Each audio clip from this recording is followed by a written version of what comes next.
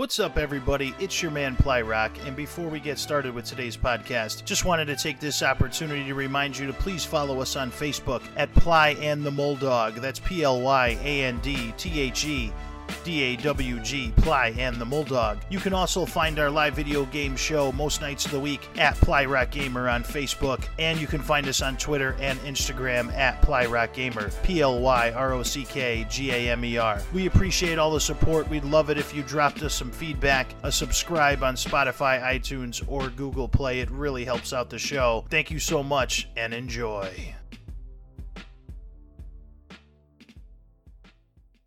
Meeting at the intersection of entertainment and knowledge, of greatness and destiny, comes the greatest sports video game movie podcast on today. Please welcome in your hosts, Plyrock and Mitch the Moldog.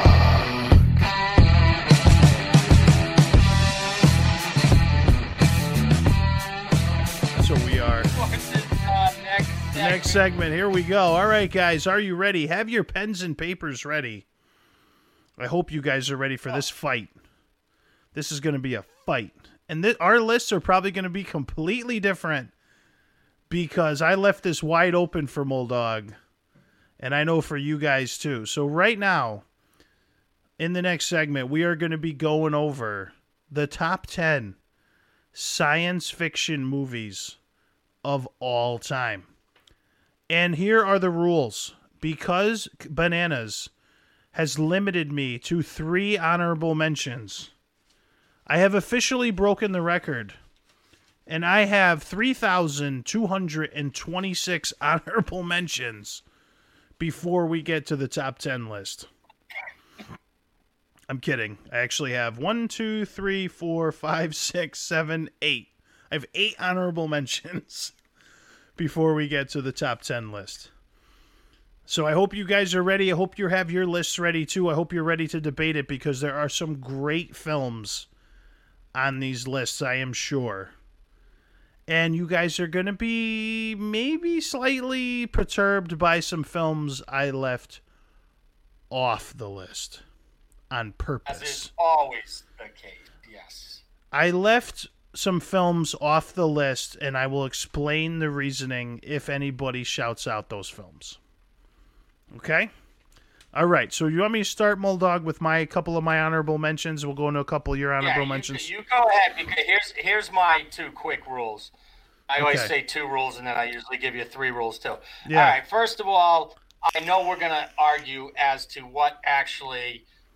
it's going to come up. That's not sci-fi. That's this, that. Okay, I expect a certain amount of that. That's fine. Yep. Second is, in the interest of full disclosure, not my favorite genre, by far, not my favorite genre. Okay. So I expect your list to be, come up with a number of things that I've never saw. So I'll put that out there right now. Okay. And I expect my list to maybe at least throw you something.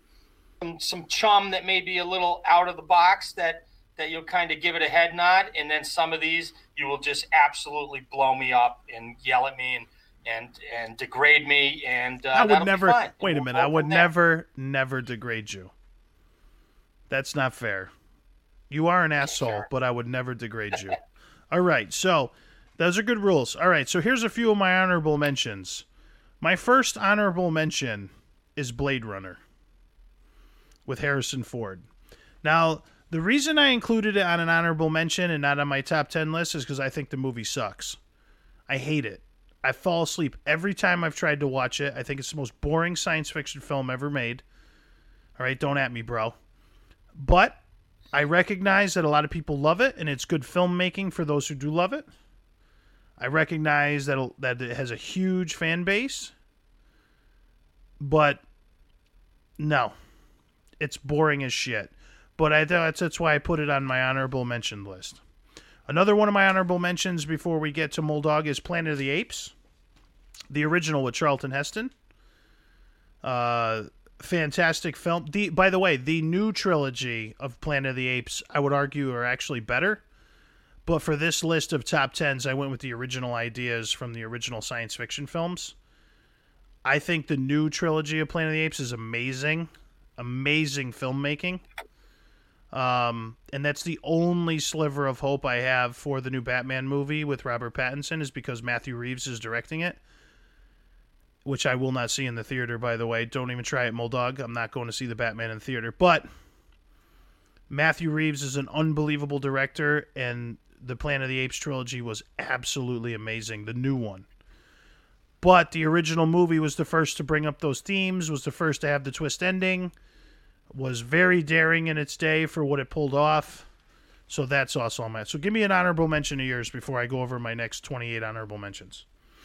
All right, you ready for honorable mention number one? All right, that Bulldog is going to shock the Ply Rock Nation, and he is going to take a movie from 1980.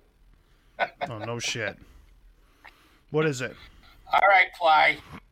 Honorable mention number one, Altered States. Altered States? I'm drawing a brain fart. Oh, Who was in it? Never seen Altered States? No. Your first rip, and I'm already whiffing. What? Who was in it? Oh, great. Who directed it? Who produced it? I never know who directed. I'm lucky if I know who directed. I've never seen it. Who's in the movie? Give me it. What's it about? Give me a brief synopsis. Well, they put these people into kind of one room. They give them a lot of psychedelic drugs and kind of effing with their brains a little bit to see what they can kind of turn them into. And they kind of it's the guy, dude, the star, William Hurt. Oh, William Hurt. Okay. Early William Hurt. Is that William Hurt? William Hurt's the guy who had the alien come out of his chest, right? Yes. Okay. So I know who William Hurt is. Okay. He's also from 1984. George Orwell. You know, I never saw the movie. Oh, okay. Well, it's actually been renamed. It's called 2020. Very early. But anyway. Very early Drew Barrymore also. Oh, by the way, let's slow it down for 1 second. Preacher with 800 Ply coins coming into the Ply and the Bulldog podcast. Thank you so much, Preacher. I would normally give a chair dance. I love you, brother. However, we are recording the podcast as well. We appreciate all the support, you sexy bastard. We love you. That is why Preacher is the man. Yeah. Preacher is... No. He knows what he's doing. Sounds like a sitcom. Preacher and the Man. That would be a good sitcom. Preacher in the Ply. Yeah. Preacher in the Ply. All right, so Altered States. All right, that's a good one, dude. Go back and catch up on it. But anyway, I like it. Continue. All right. Another one of my honorable mentions was Escape from New York. John Carpenter film. Preacher wants a chair dance from the Moldog. All right, on 3, Moldog. Are you ready? We're going to give you one. 1. Just ready? 2, 3, go. If you knew what type of chair I had, you gotta be careful not to break. I don't have Ply Studio quality chair. All right, there you go, Preach. That's because I love you. Okay, so Escape from New York, not including the garbage dumpster fire Escape from L.A., that awful sequel. Ugh. But Escape from New York was fantastic. Never really... It was just such an original idea at the time. Kurt Russell, obviously amazing. So many video game characters and so many movie characters were totally ripped off from Snake Plissken and Escape from New York. Has to be on an honorable mentions list. I'm going to give you another one. Now, if I hit any of these that are anywhere on your list, let me know. Just so I won't talk about it too much so we can talk about it when we get to it, okay?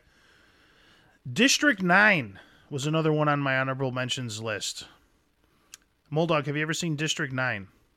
I've never seen District 9. Okay. I can never pronounce the guy's name who's in the movie. It was a South African movie, but it became a pretty big box office hit around the world.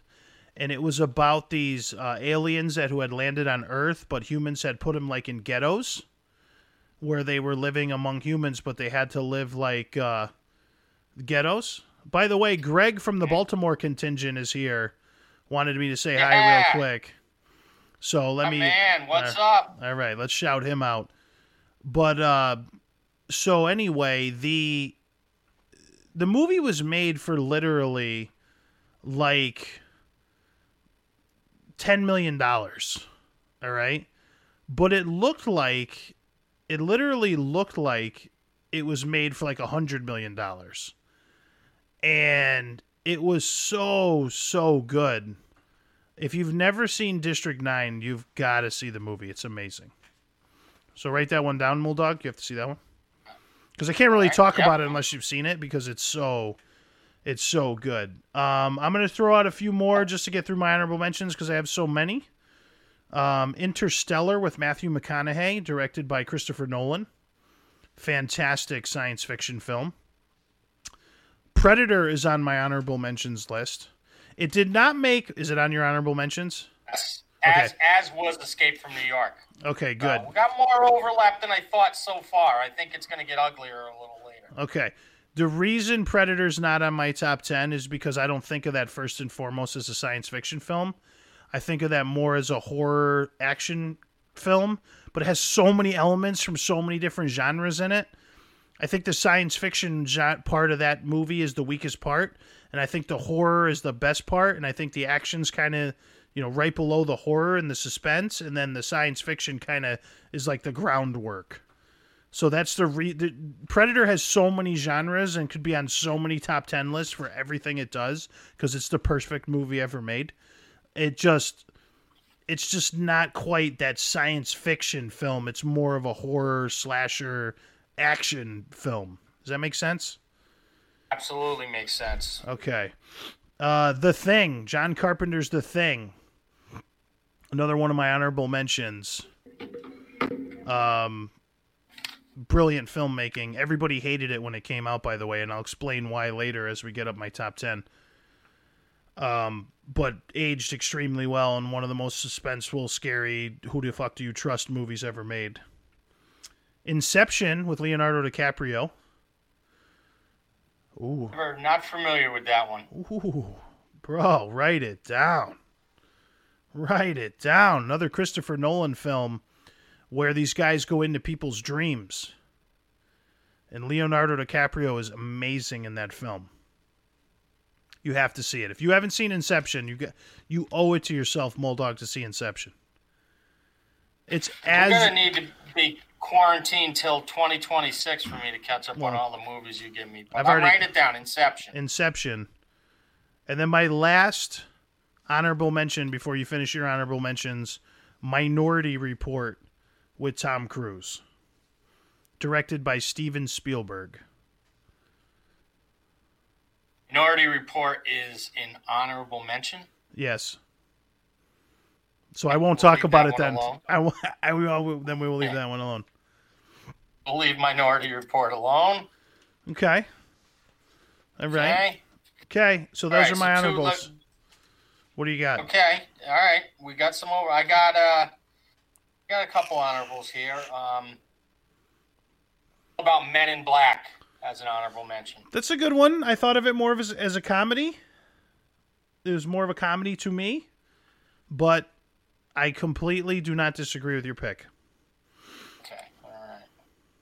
So we're at least clean. We're not getting derided yet. Nope. How do we feel about Back to the Future as a sci-fi movie? That's your honorable mention? Yes. Okay, I did not include that because I thought that as like the quintessential 80s comedy. Okay, that's where I kind of had a question mark. Is it sci-fi? Now somebody already came a lot of these films on the chat touting Back to the Future. Yeah, it was Jessica. Who else? It was Jessica. Who else brings pitchforks? But it was the science fiction element to the film, for the most part, on my top 10 had to override. It had to be like when you went to Video Galaxy when you were a kid, or you went to Blockbuster Video when you were a teenager, or you went to On Demand when you were in your early 20s, or you went to Netflix in your 30s, or you put on your VR headset and finished watching porn in your 40s. Whatever you were doing, if you click the science fiction tab, that's when you'd get science fiction movies. Like, it'd have to be in that section. Not in action, not in comedy, not in it'd have to be mostly science fiction, is what I'm trying to say. So like Hot Tub. You just got all capped by Jessica. So like think of it like this. Think of it like this. With her argument, Hot Tub Time Machine is a science fiction film. Idiocracy is a science fiction film. Beavis and Butthead Do America is a science fiction film. Bill and Ted's Excellent Adventure is a science fiction film. It has fake science with fake science. Every movie has fucking fake science. Like, that's not even an argument, the Chaz. Every movie is full of fake science. It's make-believe. Movies are make-believe. Everything's fake. So, with that argument, you'd have to put those movies into the science fiction category, and they're not. They're comedies. They have science fiction elements. Let's look at it like this. When you bake a cake, you put eggs in it. It's not fucking breakfast food just because there's eggs in it. No, careful. You were going to get on that hamburger sandwich thing again. No, I know, but it's not a... Listen, eating chocolate cake in the morning, it's not necessarily breakfast food because there's eggs in it. Like, it doesn't make any sense. It's dessert. It's mostly dessert with breakfast food elements in it. Does that make sense? Makes sense to me. You know? So, anyway, they're going to get fired up and pissed off at this list. But that's why I designed it the way I did. All right. What's your number 10? My last. I'm still getting shit for Rocky 2. Five podcasts ago. Yeah, that's true. Yeah, shame on you. By the way, my last honorable mention, and I think this is one of these that falls into a category of maybe I liked better than other people liked, is The Running Man. Ooh, that's a good one. I don't know if I'd put it up there in classic mode, but great film. Those are my honorable mentions. Nothing. By the way, did you ever read the book? No. The book was written by Stephen King. Did not know that. He wrote it under a pseudonym called Richard Bachman. There you go. And the movie is slightly based on the book. Kind of like The Lawnmower Man, only The Running Man's good and The Lawnmower Man's trash. So, that's a good movie though, man. You know, that's kind of where Arnold starts to really come into his own. So, that's good stuff. All right, we ready for the top 10? Let's do it. What's your number 10, bro? My number 10. Oh, this is where I start to get yelled at. Okay, my number 10, Jurassic Park. That's your number 10? That's your number 10? Yeah, I'm scared. That's your number 10? I don't know. All right, podcast over, guys. Thank you so much for being here. Clearly, we're not professionals. Clearly, we're not professionals. We don't know what we're doing when it comes to cinema. So fuck this. Based on what you're saying, it's either your number 1 or you think it's the worst movie ever. I can't tell by your tone. All right. Well, I'm going right to my number 10 because we'll talk about Jurassic Park later. Meaning it's higher on your list. I like it. All right. My number 10 is AI, artificial intelligence.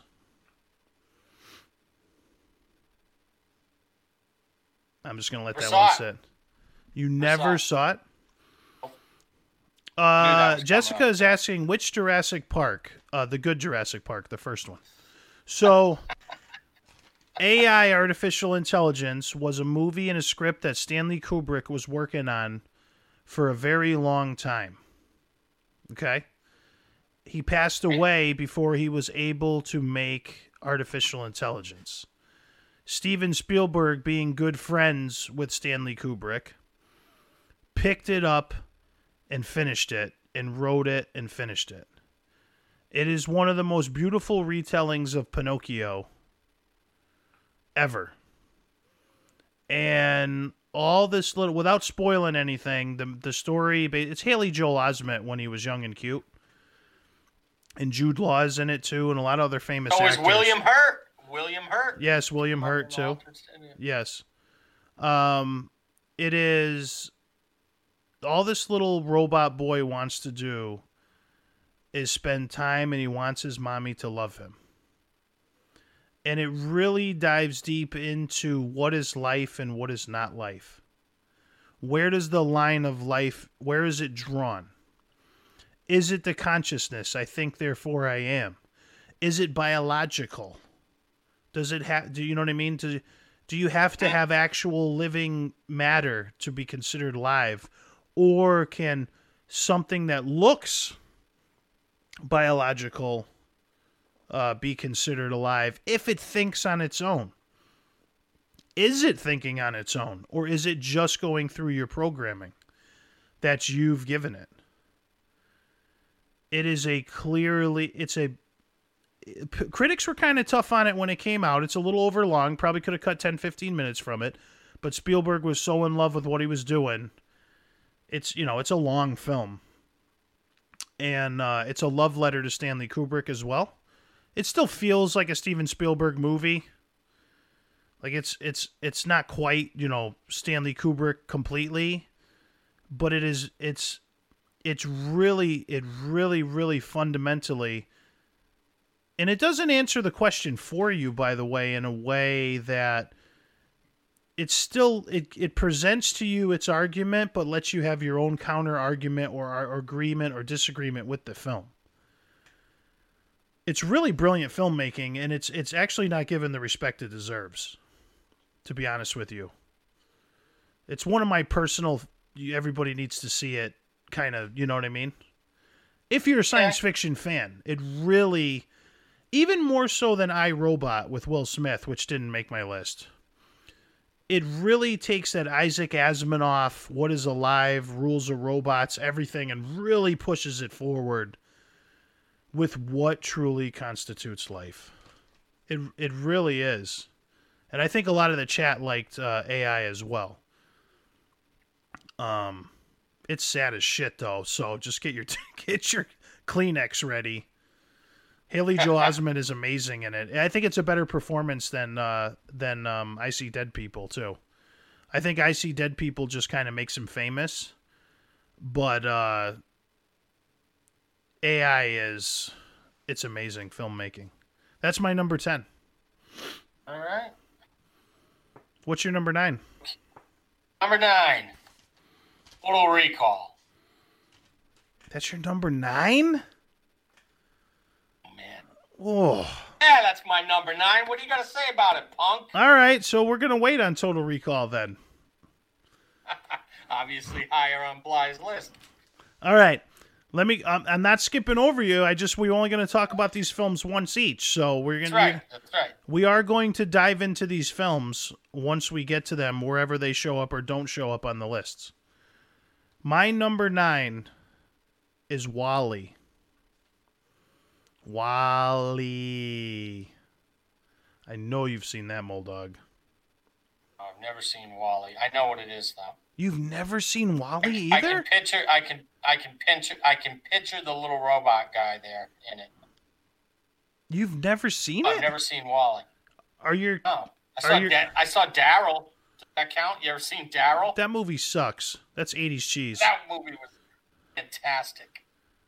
WALL-E was extremely good science fiction wrapped up in, Disney. It was a lot of heart, a lot of soul in the movie, a lot of themes about where the human race could go if we don't kind of take care of each other and where we live better. But that was kind of the backdrop to another artificial intelligence type story of a robot who lived so long, kind of became self-aware and had feelings, and was WALL-E really alive or not? And love and the original emotion, from love derives all emotions, It's really powerful stuff. WALL-E. It's a good film. Okay. Good film. All right. What's your number 8? Number 8. Close Encounters of the Third Kind. Wow. I'm going to have to pull a, I'm a fucking asshole on this one. That's not even on my list. That's a hole. And I do my list from, listen, I don't do my list from Google. I don't do my list from, I mean, obviously there's a little bit of of an age gap here in terms of the movies that were popular when you were younger that hit harder. And the movies when I was younger to hit harder. So I totally get that. But shame on me for not including Terry Garr and her prime on the list. That was Terry Garr, wasn't it? Richard Dreyfuss, too, right? I don't know who that is. But wasn't Terry Garr the wife? I don't know. Yeah, I believe so. She was in Young Frankenstein? Richard Dreyfuss and Yeah, I had a crush on her when I was little, when I saw Young Frankenstein. So I just remember Terry Garr. Loved her when I was like 5 years old. I'm like, I don't know why I love her so much, but I love her. But she was Dreyfuss's wife in the movie, right? Yeah. Yeah, that was a good movie, man. Close Encounters of the Third Kind was a good movie. Shame on me. Shame on me.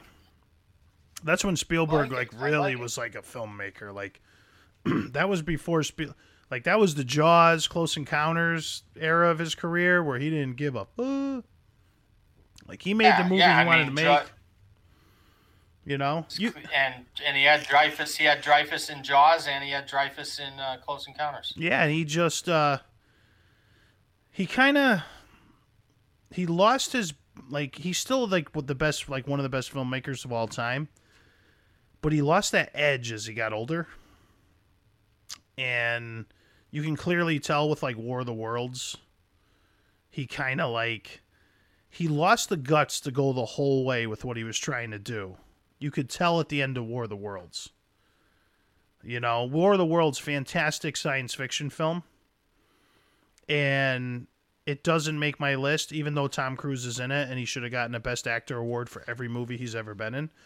But it doesn't make the list because the ending is so shitty and cop-out shitty that it goes from an a solid A movie to like a B- movie just based on the ending. And I'm not talking about the H.G. Wells ending from the novel about the virus that kills the aliens. Like, that's okay. I'm talking about the family ending in War of the Worlds is so vomit-inducing. It's like Spielberg almost went there, and it would have been so brave to go there and finish the story.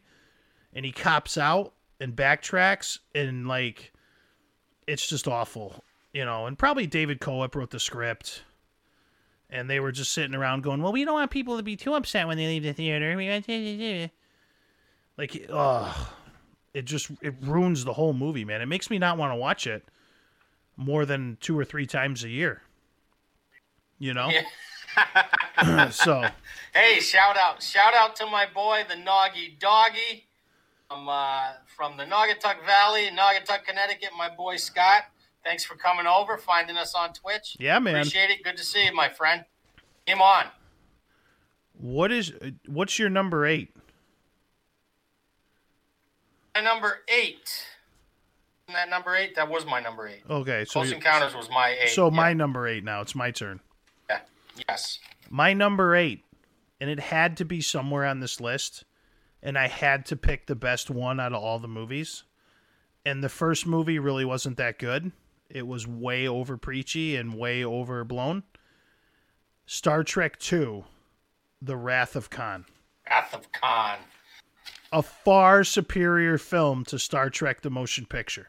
But if Star Trek is not on your top 10 science fiction lists, then you ain't a science fiction fan. So you had to find the Star Trek film that really went for it, and it was clearly Star Trek 2. Star Trek 1 was they tried to go to Stanley Kubrick in something that really wasn't made to be Stanley Kubrick-ish. And it was too, operatic.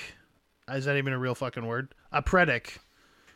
And it just didn't. It kind of fell flat. It fell flat. It's an okay movie. It's boring, to be honest with you.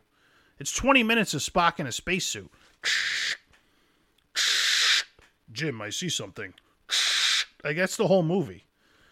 And then V'ger says this, V'ger says that. Like, it was just not. But Star Trek 2, they were like, let's do it. And they did it. And then Star Trek 3 was okay. And Star Trek 4 was really funny and good. But they're not Star Trek 2, you know? So that's my number 8, the Rat Con. Like, that's the only time William Shatner ever acted decently. Star Trek 2.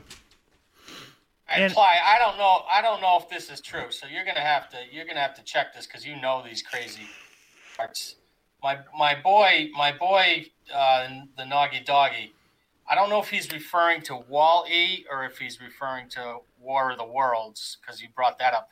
But he says, tell Ply where they recorded the end of the world scenes. The end of the world scenes were recorded in Naugatuck, Connecticut, at the old Uniroyal plant.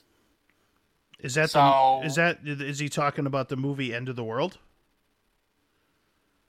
End of the world scenes. Hey, Noggy Doggy. I know you can hear me. Chime in. Tell me what movie you're talking about here. That's interesting because Naugatuck, Connecticut was known for making tires for years and years and years. Yeah, there's a lot of factories out there. Unused factories. A lot of shutdown, a lot of shutdown factories that have the turned valley. Into, yeah. Oh, and Naugatuck is that's the heart of the valley too. It's. What's your while we wait on Scooter? What is your number 7? I could only pick one. Okay, I lost you. Wrath Oh, there you go. Okay. I like you said with Star Trek, you had to pick one. You picked Wrathcon. I had to pick one of these, and the one I liked the best was Mad Max Beyond Thunderdome. Okay. All right, so let's just go back real quick to Scooter before we talked about Mad Max and the shitty third one with Tina Turner.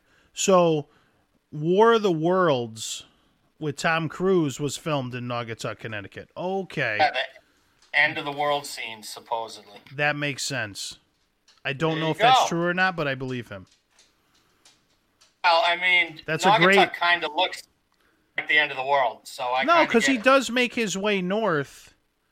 In the movie, they are making their way north to Boston to get to the mom. So it makes sense that would be like they'd stop in Connecticut and they would use scenery from somewhere in Connecticut or Massachusetts or wherever before they get to Boston on their journey in the film. So it is plausible. It is believable. I do believe it. That gets a Ply Rock burger. That's a great piece of trivia. It gets a Ply Rock burger. So, okay, so you said Mad Max was your number 7 Beyond Thunderdome? Yes. Yeah. The watered-down American PG-13 version? I remember. I was like, not sure what year it came out. I want to say I was like 16, and I saw it at the drive-in. Was it the Tina Turner one? Was it the third? I believe Thunderdome was the third installment. Yeah, the one with Tina Turner. She runs Thunderdome. Yes. That movie sucked. Oh, yeah, that was the one with 1985. So I was 17, so I wasn't far off. Oh. I saw it at the drive-in. Well, I like. Now we're gonna fight. Maybe that's more of a testament to had a good night at the drive-in, if you know what I'm saying. Oh, okay. All right. Well, then that's a great movie. I don't know. I'm trying to go back. Hey, I'm a good wingman. Great movie. Great movie. Yeah. So there you go. I don't know. We're 35 years ago, man. Yeah. No. Yeah. No. I am. It's just the second film I think is the best film out of the original 3. Mad Max. I think the Road Warrior, the original, was like a good idea with a way too low of a budget. And the second one was like, that was the quintessential Mad Max film until we got the Tom Hardy, Charlize Theron, Mad Max Fury Road, which was really good too. But the third one, I just remember, it was kind of like Conan the Barbarian was a really good film, and it was R-rated, and it was hard, and it was edgy. And then Hollywood, like, in Major League, same thing. Hollywood would come out with these hard, R-rated, edgy films. RoboCop, Major League, Mad Max. But then they would try to, like, capture more box office and more of an audience. Like, generally PG-13 films do way better at the box office than R-rated films, generally. Joker aside, and some other big hits, right? So they would always, like, water down, like Expendables 3. There's another one that sucked. They always try to sometimes to water down the idea or the product to get it to that PG-13 level, but it ruins the original spirit of the characters in the story. So I would challenge you to go back and watch Mad Max and watch Mad Max Beyond Thunderdome and come back with a report and tell me in honesty your honest take on what was a better film after you've refreshed your memory and seen them a second time. Fair enough. So I think Mad Max is such an endearing character. I don't disagree with you on the character of the franchise. I just would say the third one is if you still like it, I'll respect your opinion. You know what I mean? You'll see the second one and you'll be like, that was I would think just logically you'd be like, that's a better film. Okay. But Mad Max deserves to be on your list, so I'm not knocking the actual franchise pick. But like RoboCop 3, garbage. You know, so we got a comment here. They tried doing that with Deadpool. It was rated R, and then those 1 million mom groups complained that it should be PG-13, and they made a Deadpool Christmas movie that was PG. They made a Deadpool Christmas movie? I didn't know that. I know Deadpool's in Fortnite. Wow, there's a giant fucking bug on my microphone. Like, holy shit. That thing was huge. Hey, arachnophobia is on my list. What was that thing? Holy crap. Because you live in the woods. Don't worry, PETA. I didn't hurt the bug. All right? I didn't hurt the bug. All right. Anyway. Pitch Black's a good one. Disembodied voice. It's not on my list, but that is a good film. All right. So, my number 7. Okay. By the way, Noggy Scooter, thank you so much for the follow. Welcome to the Ply Rock Nation here on Twitch. Make sure you're also following us on Facebook Gaming. We appreciate it. And thank you so much for the awesome trivia on War of the Worlds with Tom Cruise, the greatest actor who ever lived. All right, number 7, The Abyss. Oh, I got you, didn't I? You got me with Close Encounters. I just got you with The Abyss. Yeah, that's man. No argument. No, there's no argument here. Yes, The Abyss, so good. That's when James Cameron was a filmmaker, man. That's pre-Avatar garbage. Like that's Terminator, Aliens, The Abyss. Like Michael Biehn is in everything, bro. He's such a good film. Such a good film. So powerful. Ed Harris, amazing. Mary Elizabeth Mastriantonio. Yep. Yeah, she was awesome. Michael Biehn, awesome. Filming that movie underwater, amazing. Amazing. The Abyss. If science fiction fans haven't seen The Abyss, unbelievable film. And so many movies try to rip it off.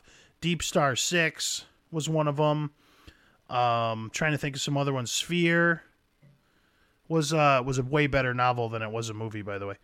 But Sphere, with Dustin Hoffman, Sharon Stone, I think, was in that too, and Lawrence Fishburne, but I could be wrong.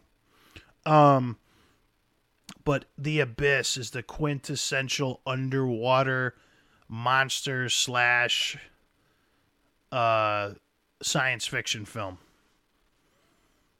Do you agree, Moldog? Yeah, no, The Abyss was a big miss on my part. Hey, man, I miss Close Encounters, so I hear you. All right, what's your next one? What number are you on? 6. Okay. All right, now it's going to get dicey. Things are going to get dicey. I feel it. I feel the dice factor coming. Okay. My number 6, Clockwork Orange. Okay. You got a Just Kubrick. gonna call it not That's okay. sci-fi. I didn't put it on there because I really didn't like the film at all. It makes me uncomfortable and sick. I recognize that that's one. Obviously, Kubrick. We're back to Kubrick because how can you not talk about Kubrick, right? But I guess I have only seen it once, and I was forced to read the novel when I was in high school. And the story doesn't resonate with me, and the movie makes me sick in terms of the way people are treated. I'm not a snowflake, so it's easy for me to. I don't care if I'm uncomfortable in a movie. Like, I'm not like, oh, I'm uncomfortable. But that opening scene in the movie was so, and I understand the whole point of it was the barbarity of the crime, but it's so, even for the 70s, Roddy McDowall, right? Wasn't it Roddy McDowall? Even for the 70s, it was so over the, I remember seeing it when I was a kid. They like made us watch it. I think we had to watch it in high school. And it was just like, I just shoot these assholes in the face and this scene would be over. Like, you know, this whole story is going to last about 4 minutes. I'm just going to come into my fucking house, get off my lawn, you know? But I recognize that it belongs on a list. So that's not a disrespect to your pick. Like it does. The disturbing factor, I give you that. The disturbing factor is very, very high. Yeah, just a little too much for me. And I like the movie Saw. You know, but those people deserved it. So, Preacher saying, I love Clockwork Orange. It's supposed to make you uncomfortable. It's brilliant. It's an interesting commentary on humanity. Yeah, I'm not knocking the pick, dude. Like, that's what I mean. Like, it's not my, I mean, if I'm going to watch a commentary on humanity in modern society, I'll watch Dirty Harry because that's my style of taking care of the worst of humanity. So, I just, you know, it is tough. But Kubrick's brilliant. And don't think we ignore Kubrick on this list. Trust me. Just not my favorite Kubrick film.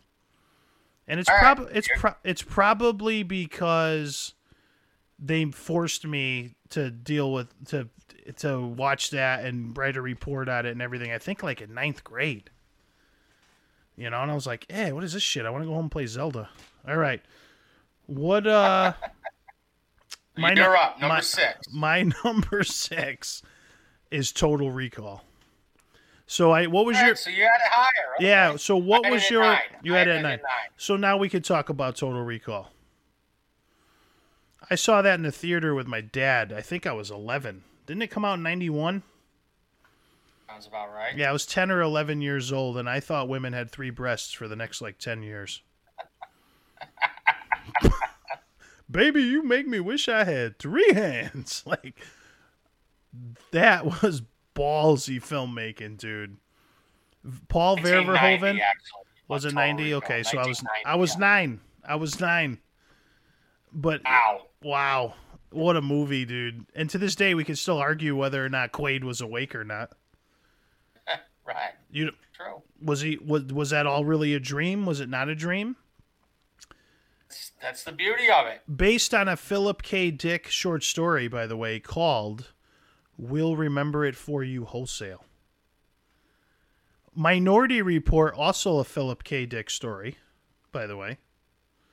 So Philip K. Dick, a famous science fiction author, sprinkled into this list. And I do agree with Spaz in the chat that they totally pissed all over Total Recall with that awful, disgusting, waste of money, trash, dumpster fire, garbage, germ puke fest that was the remake of Total Recall with Colin Farrell and Jessica Biel. They took the entire heart and soul out of Total Recall and flushed it down the toilet for some generic, boring snore fest. It was terrible. But back to the original film. So many quotes, so many memorable lines, so many memorable scenes. And Paul Verhoeven coming off of RoboCop, getting ready to do Starship Troopers, one of the craziest, ballsiest directors of the late 80s, early 90s, didn't give a shit. Just, like, he's amazing. Until he got to Showgirls, but that's a whole nother conversation. But he... Brutal. Great movie, dude. How long are you going to be staying here? 2 weeks. Did you bring any vegetables to the planet? 2 weeks. Excuse me? 2 weeks. Copenhagen, give these people air. Hey, see you at the party, Richter. Unbelievable. Great, dude. Totally holds up to this day. Like, there's very few special effects in it that don't hold up to this day. Like Quado, when he comes out of the chest, when he comes out of the stomach. Quaid, open your mind. Open you only had it up mind. 3 higher than I had it. Open your mind. Get your ass to Mars. You're in a Johnny cab. Like, dude, like, the list goes on, man. Go ahead. Now stick this up your nose. Like, dude, the movie, Sharon Stone, too. Ripping in her prime, kicking ass. Hey, Doug, one more time, for old time's sake. You can even tie me up. You were the best I ever had, Doug. Huh, I'm honored. Consider this a divorce. That was your wife? What a bitch. Like, dude, so many good. I could cite the whole movie, dude. Sir, I'm losing you.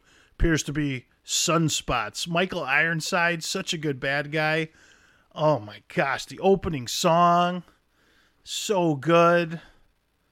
Like, I can't, like, dude, I wouldn't be the man I am today if I didn't see Total Recall in the theater when I was 9. Like, it shaped. That's saying something. It shaped everything about me, dude. Not everything, but I do know that women don't have 3 breasts. But other than that, shaped everything about me. Right. So that's why it's number 6. Can you imagine my top 5? Yeah. All right, what do you got, man? All right, you ready? What's this, your top 5? We're going, let's see, 1, 2, there's 2. 1, 2, 3, 4, 5. Yep. Yeah, okay, all right. All right, number 5. Okay. T2. Terminator 2? Yes. Okay. Let me see where Terminator is on my... Oh, Terminator was on my honorable mentions list. Original Terminator? I thought T2 was better. I like T2 better. T2 is a better film. T2 is a better film. Terminator 1's a better... Like, the science fiction was introduced there to me. Of Skynet and the world's going to end and time travel and everything else. But you are correct. T2 was a better overall film. I just thought T2 more as actually an action film. Okay, yeah, no, and that's fair. I mean, that is fair. Okay. But that's a great pick. That's a great pick. That deserves to be in your rarefied air. All right. Well, speaking of rarefied air, let's hear number 5 from Ply. The Matrix. That's my number 5.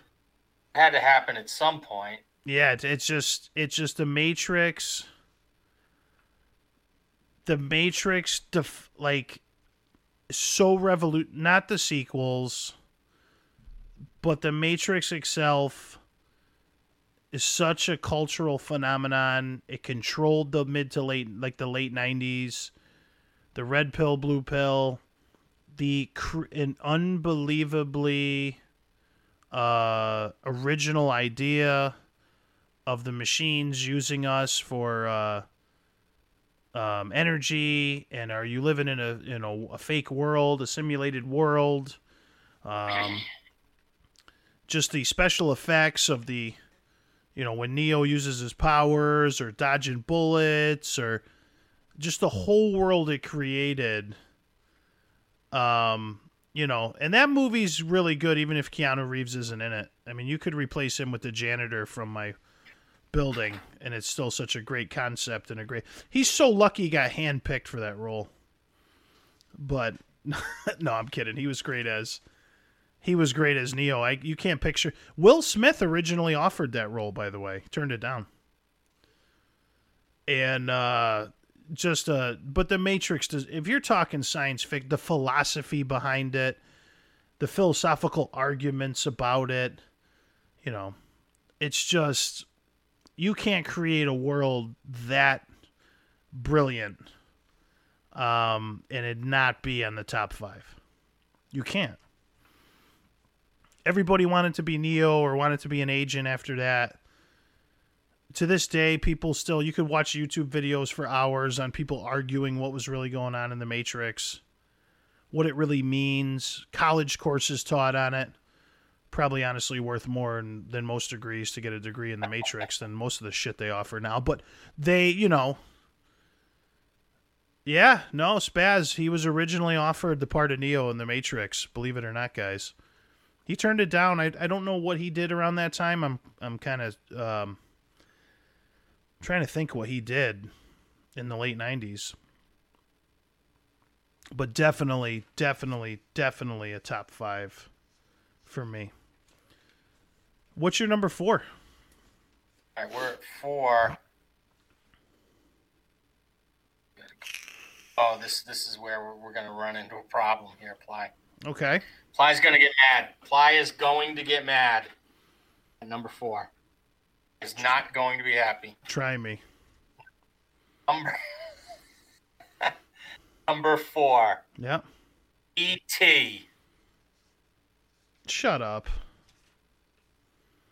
Number 4? That's my number 4. Why would I? That's my number 4. E.T. is my number 4. Is that your number 4? It's my number 4. Yeah, E.T. To this day, E.T. is one of the most beautiful films ever. Ever. What are you laughing for? Like, I thought you were gonna go off the rails, man. Why? Because it's not a good science fiction film. No, I think it is. I think it's brilliant. A great science fiction. Brilliant. Film. But here's let's circle back to The Thing.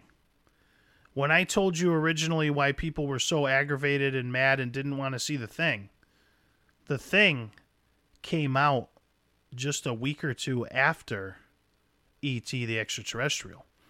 So the reason The Thing got shit on and was a box office dud, because you had one movie about a good alien and you had one movie about a bad alien and everybody flocked to the family-friendly adventure and shit all over the John Carpenter classic. And both are fantastic films. I think E.T. is a better film. But both brilliant films. I don't think I've cried quite as hard in most movies than I did in E.T. I don't like what they've done to E.T. since. I don't like it when they go back in and retroactively edit movies from what they originally were to try to appease people. I think films should... There's none of that going on these days. Yeah, I don't look at... Spielberg this is what I mean by Spielberg lost his edge. So there's a scene in E.T. where the bicycle takes off with Elliot and E.T. over the cop cars. You remember that famous scene, and then they hit the moon? Okay. Yeah, of course.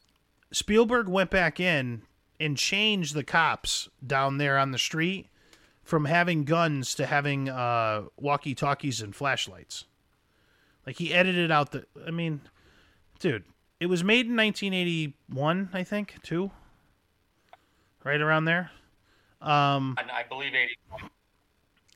Films need to stand on their own, and they need to be judged in the era that they were created. You know, it's a historical argument. Like, you cannot. It's hard to judge. You should not judge forward-thinking films, and E.T. was a forward-thinking film at the time.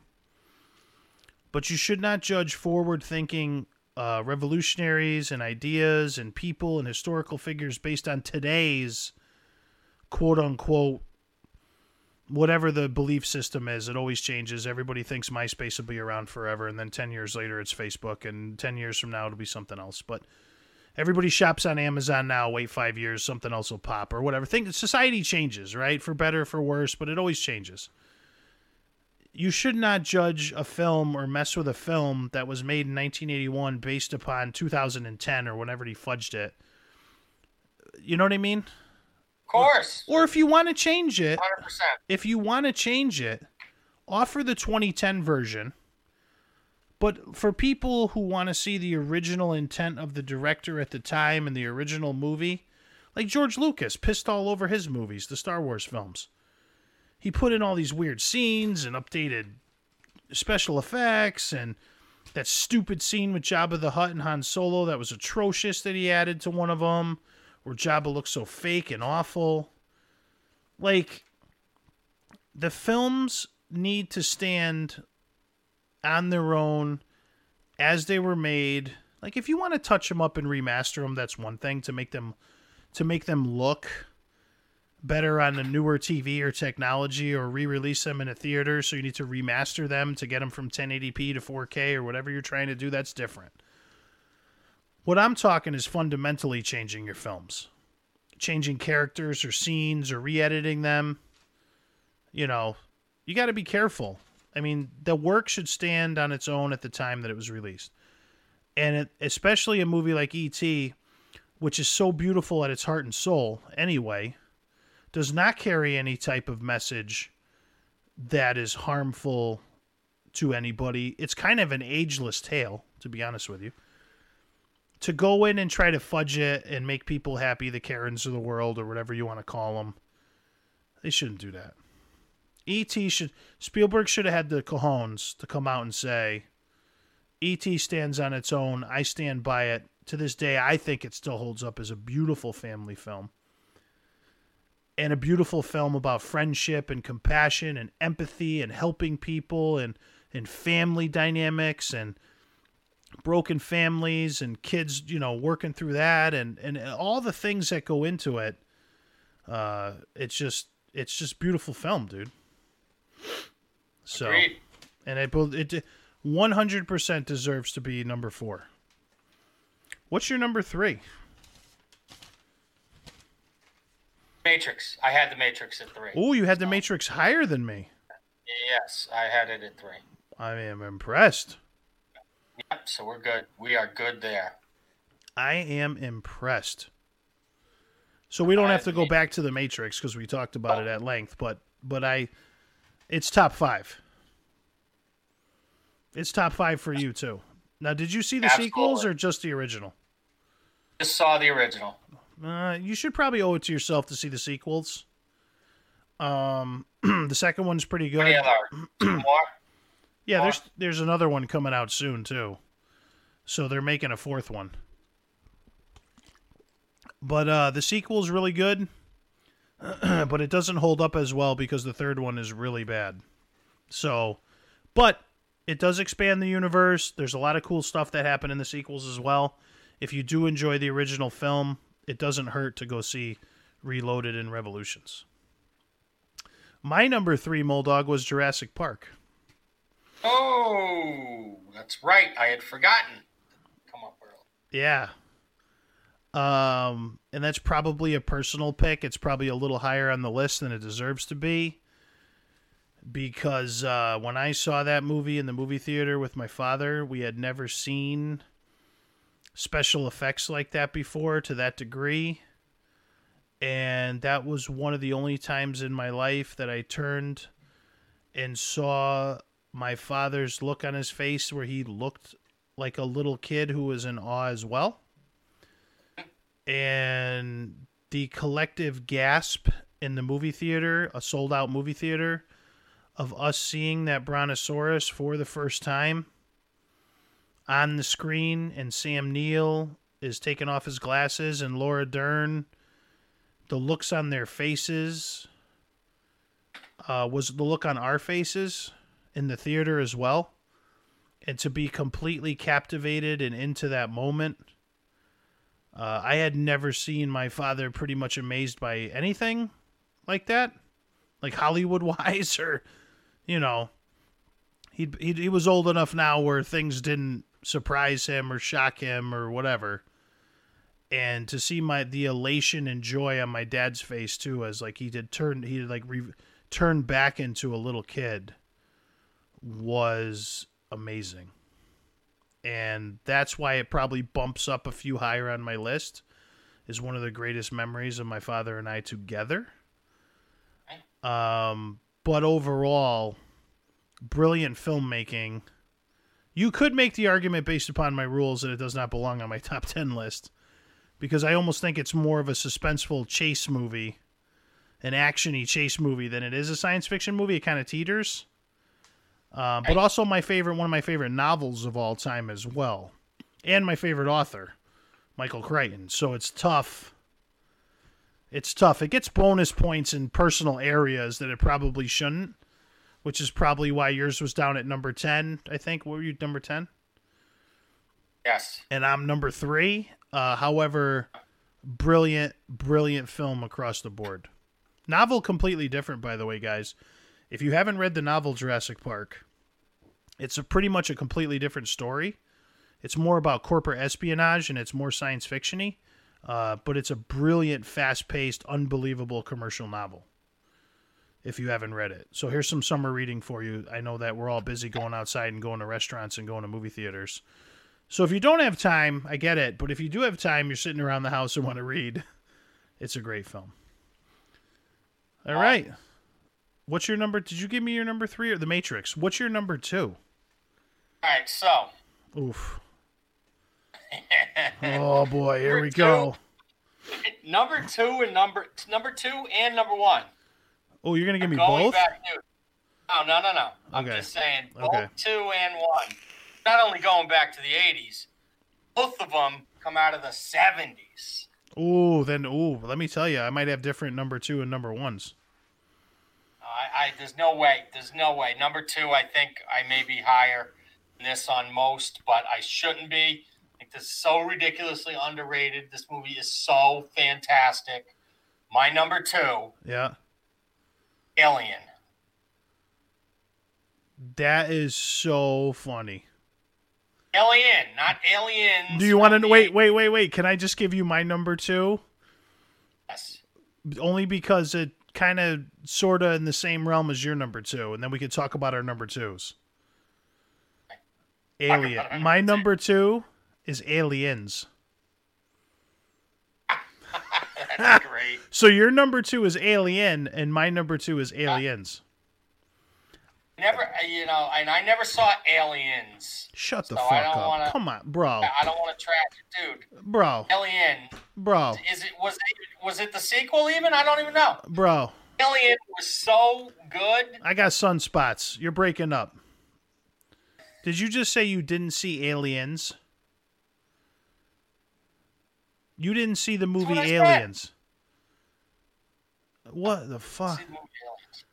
What do we gotta like order pizza and get in our onesies and have a sleepover one night to catch you up on all these movies? Like I don't. We might have to. Aliens is a better film than Alien. It's impossible. It's not fucking impossible. I just said it, which makes it fact. Impossible. No, I just spoke it. Aliens is a better film than Alien. Chat, sound off. Alien is a brilliant film. It's a brilliant horror film. Brilliant. Aliens is a better overall film. And one of the best science fiction action movies ever made, period. By the way, everybody wants to come over our house and watch movies in their onesies. And all the chat is siding with me on this one. No, they're not. Aliens is the Space Marines and LV-426 is just it's a better movie. It's James Cameron at his absolute peak of his powers, right in the middle of Terminator and T2 and Aliens is like the most quotable movie, the best action scenes. Get away from her, you bitch. Like, it's just, Aliens creates the female action movie star. It's Aliens, not Alien. Alien, Sigourney Weaver's kind of still playing that Jamie Lee Curtis running away from Michael Myers character, you know? Aliens is where she really just grabs it by the balls and says, F this, dude, I'm kicking ass. You got one vote for Alien. Sherry's saying Sherry's voting for Alien. But Sherry loves horror, so of course she's going to side with Alien. You know? It's funny, though, that again, and I think we need to remind people, yeah, we used to do every time, we don't know each other's lists. We don't talk about these lists. We don't share anything. No. When we're chatting before, earlier in the day about a list, the text messages are very short and to the point. List. Bang. Okay, good. We'll go with that. Yeah. There's no discussion about what should be on it or this. Sometimes there's a little bit of a, slant, like whatever. Like, yeah, with the rules. Rules, right. There might be a rule in there. That's about it. Yeah. But there's never any sharing of information or anything like that. So when these come up like that, this is organic. This is legit. Legit. I can't believe I'm still like we can't even have this debate because you haven't seen Aliens. Right? This was Aliens came out in 1986, dude. 1986, I was a senior in high school. I had a lot going on, bro. Yeah, bro, I had a lot going on in 1986 too. In 86, I had the world by the you-know-what. I was 5 years old in 1986. My ass was in the theater with a giant thing of popcorn and a pulse rifle from the movie. Aliens is the reason you have Halo, the video game, today. It's the reason you have... most science fiction action movies today take something from Aliens. Okay, that's interesting. When you see it, you will understand. You have to see that movie. That movie is a masterpiece of epic proportions. Alien is by the way, that's not knocking Alien as a masterpiece. But when you see Aliens, you're going to be like, it's on, bro. Like, you're going to be ready to, like, when the movie is over, you are going to mow the lawn. You're going to fix the roof. You're going to repave the driveway.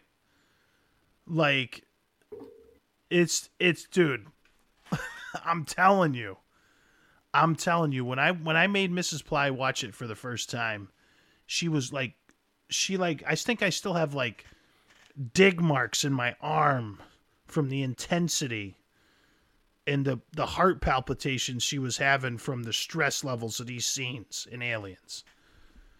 You know what I mean? And it's so quotable, dude. It's so quotable. It's great. Like, it's crazy that we could argue that about a number one and a number two in a film series. Like, you could legitimately make the argument for either film deserving to be on a top science fiction list.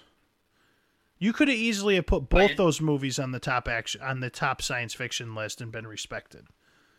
That's how good both movies are. That's the problem when we get to number one. That's my problem. I don't know what to do with number one. I know what I wrote, but anyway. Number one, by the way, guys, while we're sounding off on our number ones, Let us know in the chat if there's any science fiction films that we may have missed that you think deserve to be on the top 10 list. And after we're done giving our number ones and the reasons why we're right, then we'll go back and read your comments. So, what's your number one? I'm scared. Why are you scared? Don't say something stupid. You mean like Daryl from 1985, which was actually pretty good? That movie was trash, bro. But go ahead. Powder doesn't count? Don't say some stupid shit either, like The Last Starfighter. Which I liked it when I was a kid, but don't. Weird Science? Weird Science? Yeah, well, I love that one when I was a kid, too. Yeah, that's a different animal. That's a different list. Okay, my number one. Let the pitchforks and torches come out, because this is getting it, whatever. Yeah. Without further ado. Yeah. My number one is The Empire Strikes Back. Really? Yes. All right, I guess we're going to have to fight because the chat's going to jump all over me now. I did not include a Star Wars film on my top 10 science fiction films of all time list. And let me explain myself why before Moldog justify. I can't wait to hear this. I do not consider Star Wars science fiction. Star Wars is a space opera. Star Wars is a fantasy film. It's Lord of the Rings-ish. It is not science fiction. It's not. It's a space opera. It's space fantasy. It's not science fiction. I do not disagree with you that Empire Strikes Back is one of the greatest films ever made, period. I do not disagree with you that it belongs on multiple number one lists. Star Trek isn't space fantasy? Star Trek is science fiction? Star Trek is based upon where we'll possibly be in our future. Star Wars happened a long time ago in a galaxy far, far away. Star Wars is not science fiction. Man, this is just clickbait. I'm not. This is it. See, that's why I love Jessica. At least Jessica gets it. Jessica gets it.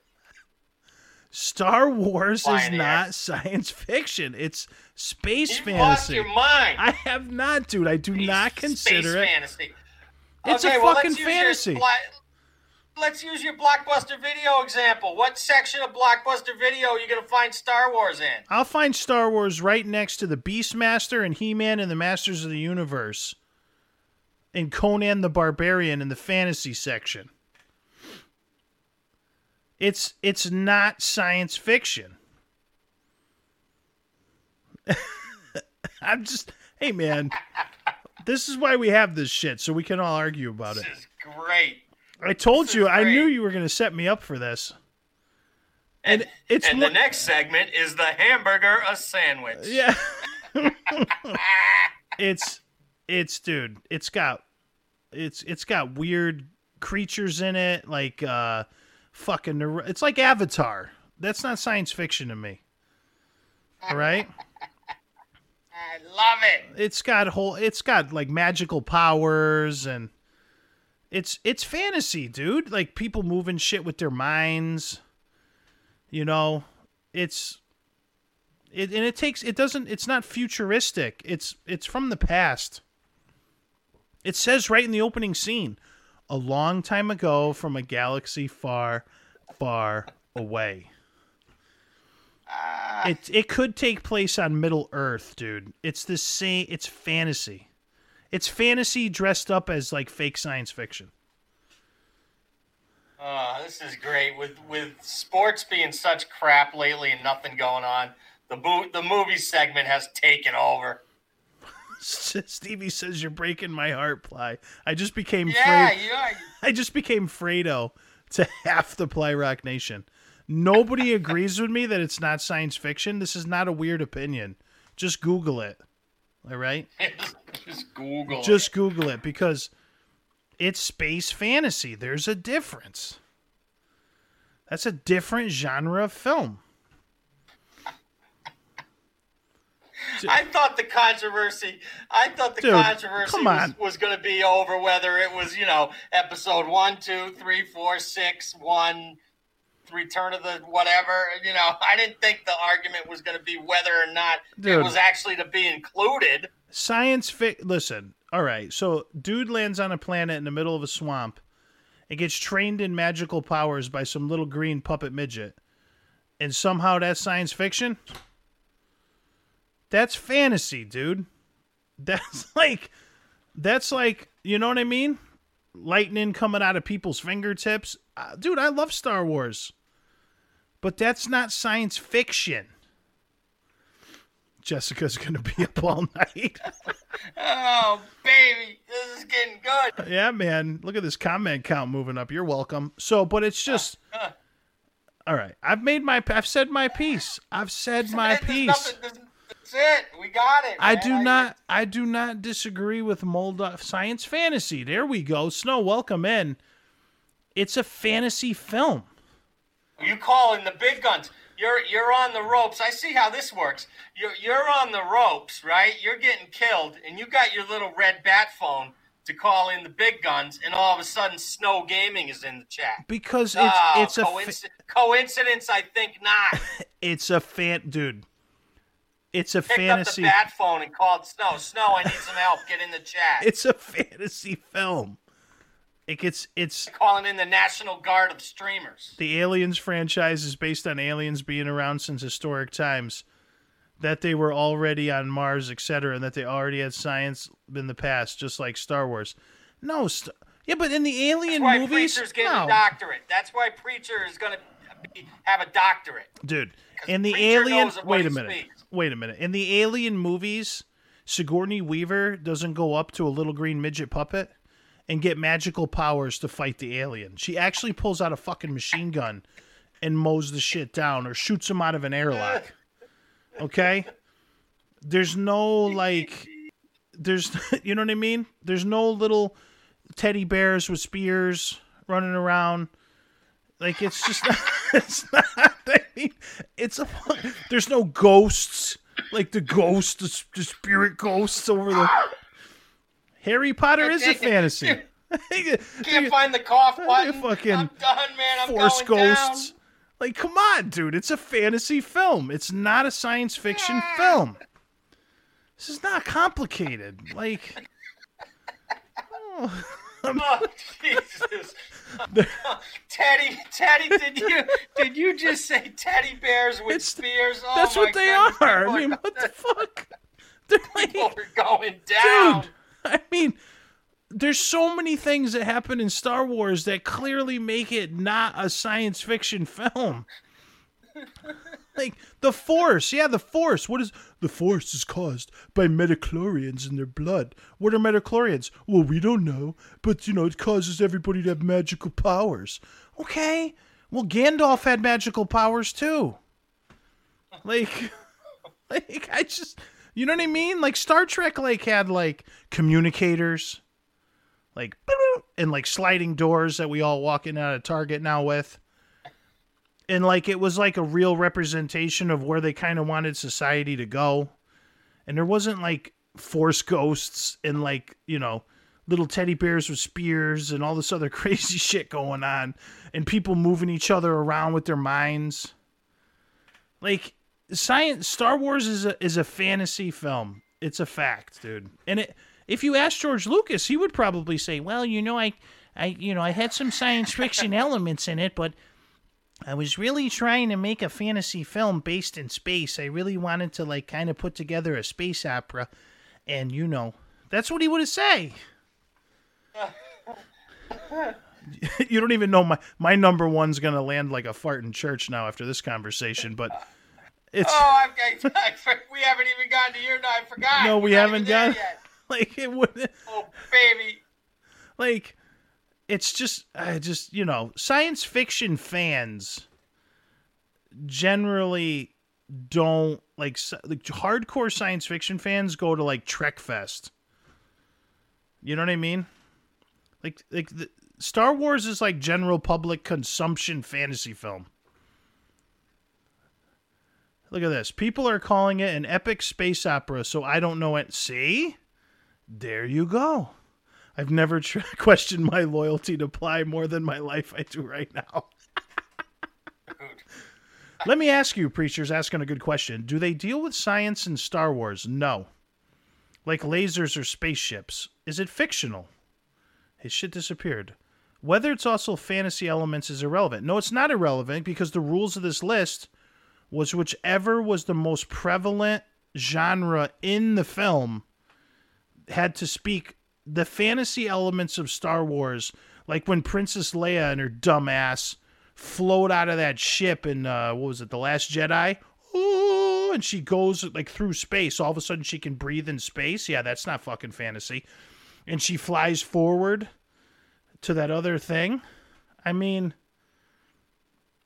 sci-fi is a broad classification. It is, but we laid down the rules when we started this list. It's just now we never veer off once we lay down the rules on something. So, I'm glad We're not even to your number one yet, dude. We got to come on. Let's go. We got to get there. I don't even want to do my number one now. You guys don't deserve my number one. Maybe you can redeem yourself. Hell Priestess is on fire, so you need some help. Let's go. You brought in Snow. You called the big guns in. You picked up the bat phone. So let's see what you got. The number one science fiction film of all time is an actual science fiction film. Okay. The Death Star is not technology. It's not based on any real technology that could happen in the next 20 years, 50 years, 100 years. It's a giant styrofoam ball that they painted gray, and they hung on a piece of string. The prequels and sequels have questionable elements, but when we're talking about 4, 5, and 6, that's sci-fi in its purest form. It is not. It is fantasy in its purest form. And it's a fantasy for you to think it's science fiction. Now, can I read my number one, please? The number one... Floor is yours. The number one... And by the way, I don't really love this film. But if we're talking the purest science fiction film ever made, the purest science fiction film ever made, just purity, like the cleanest glass of water you have ever seen in your life, the number one science fiction film of all time is a 2001 A Space Odyssey. It's number one. By far. Look at you, bro. 2001 is number one. It's not my favorite film by far. But if we're talking about just the purest science fiction film ever made, it's clear. And if you go back and watch it, you'd understand. How is that sci-fi? Because there's no fucking magic teddy bears in 2001 A Space Odyssey. That's why, Ika. That's why. All right? People don't shoot about going back to the 70s. You're in the 60s, dude. It's the quintessential science fiction film, period. It's 2001, full stop. Yeah. Talking robots, deep space, in a real space shuttle. With real astronauts, yeah. Yeah, and a real artificial intelligence like we pretty much have now. So, yeah, pretty much forward-thinking science fiction. 2001 Space Odyssey. Okay, all right. What? Okay. You recovered. You had a lot. You were up against a lot. And I fight hard. Nicely. I fight hard. You recovered very nicely with 2001 Break, A Space Odyssey, because I'll give you this, the forward thinkingness, for lack of a better term. It's visionary. In that movie, right. Written in 1960, came out in 68. I know. Which just so happens to be the year of the Moldog's birth. By Arthur. Good year, 68. Wasn't it written by Arthur C. Clarke? Stanley Kubrick and He Arthur dir- C. Clarke. Arthur C. Clarke wrote it. Stanley Kubrick directed it. He also has writing screenplay credits in it. Yes, Kubrick also. and they But also yes, Arthur C. Clarke. Yes, and it has an inferior sequel, 2010, with Roy Scheider from Jaws, which it's not a bad sequel, directed by Peter Hames, but it's not anywhere near the caliber. But it does continue the story, pretty cool. Preacher says it has lost. We've lost all our journalists. I didn't know journalists had integrity in the first place, and we've never. I think that's part of his play on words. Gosh, there. I'd rather be called a hooker at this point in my life than a fucking journalist. But 2000 the books. This wasn't a book list, by the way, so we're not really going to get into the books. But 2001. It's like I try to do these lists as unbiased as I can. Okay? Which is why I admitted to you when I told you my number 3 at Jurassic Park being higher than it should have been. All right? Because that was like my Thunderdome. Your Thunderdome. It was like our personal picks, kind of. We get our personal pick in there.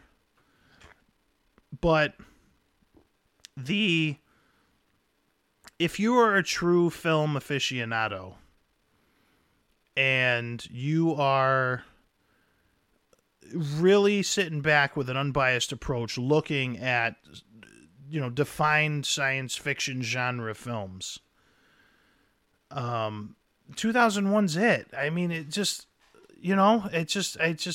I saw it a few times when I was younger. The message is crazy. It's insane. Arthur C. Clarke hated the ending, by the way. Stanley Kubrick changed it, just like he changed the ending to The Shining. But it really has all those elements and themes of like it's the perfect fucking omelet, dude. It's like the perfect pancake of science fiction. It's a complete circle. Like, how you ever try to make a pancake and it always comes out lumpy or fucked up or one side's burnt, no matter what you do on a pancake? This pancake is perfect pancake movie making science fiction, dude. And every science fiction film that tries to take itself seriously since, like The Martian, Interstellar, anything else that has come after a 2001 A Space Odyssey, has tried to emulate the emotional raw power and the science fiction brilliance of 2001. That's it. Dude, how many movies have we seen? Argue. You can't, I really dude. Can't argue.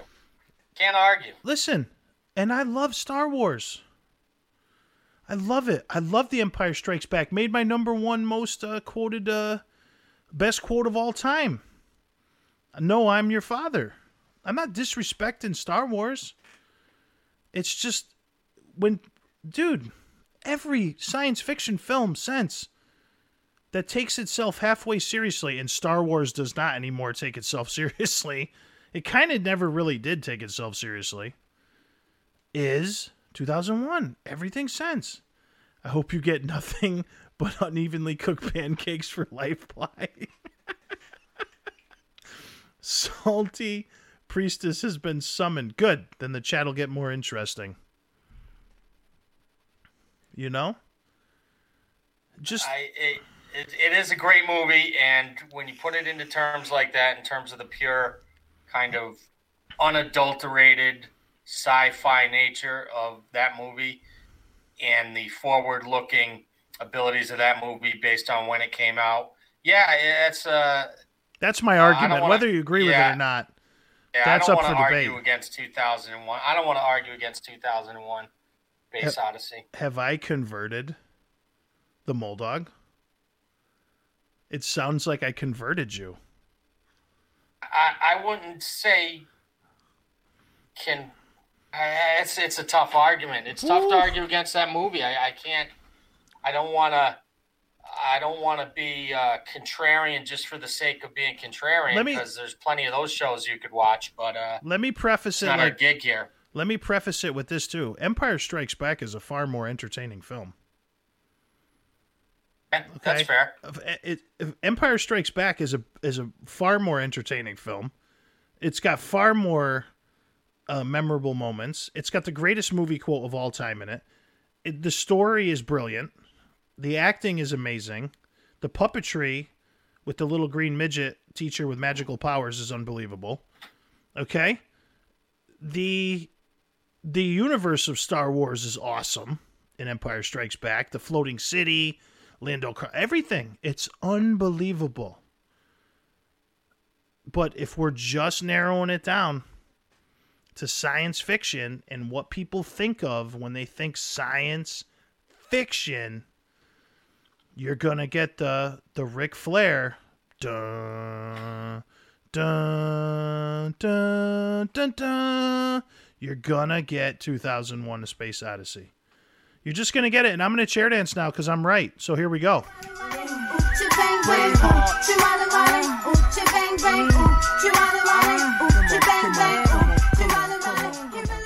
I just did an Uchi Wally Wally for myself. So, what do you guys think are the greatest science fiction films of all time? I saw Demolition Man mentioned in there. Looked like by Naugatuck Valley there. Cloverfield. All right, that's an interesting one. Sherry brings up Cloverfield. Did you ever see Cloverfield, Muldog? No, I got nothing. I got nothing on Cloverfield. Cloverfield is in J.J. Abrams. You know J.J. Abrams? Okay. J.J. Abrams is kind of like Steven Spielberg's like stepchild for directing.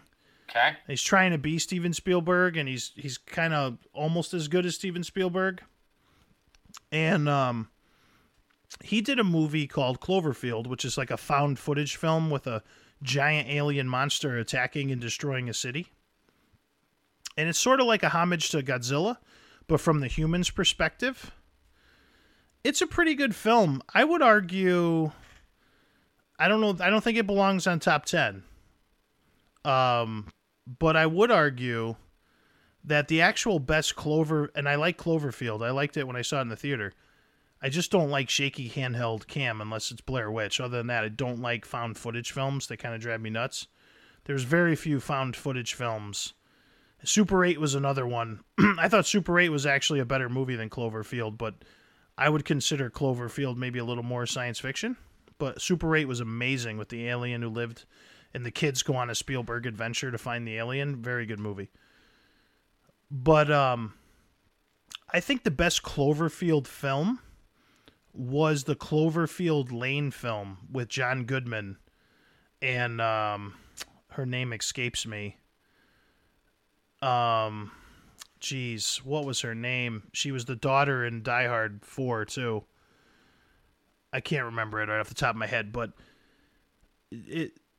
Cloverfield Lane, I think it was 9 Cloverfield Lane or something like that. I thought was a really suspenseful, intense film. That you Mary Elizabeth Winstead. Mary Elizabeth Winstead. Yes, there you go. And it's just such an intense movie.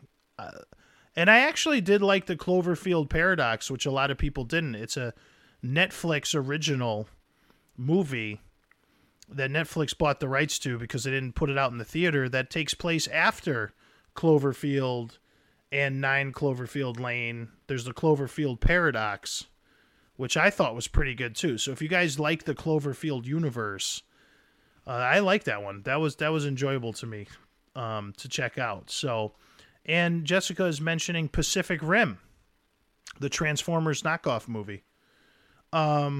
Pacific Rim was pretty good. I'm not into... It was Transformers versus Godzilla to me. I liked it. The sequel sucked. The original I thought was pretty good.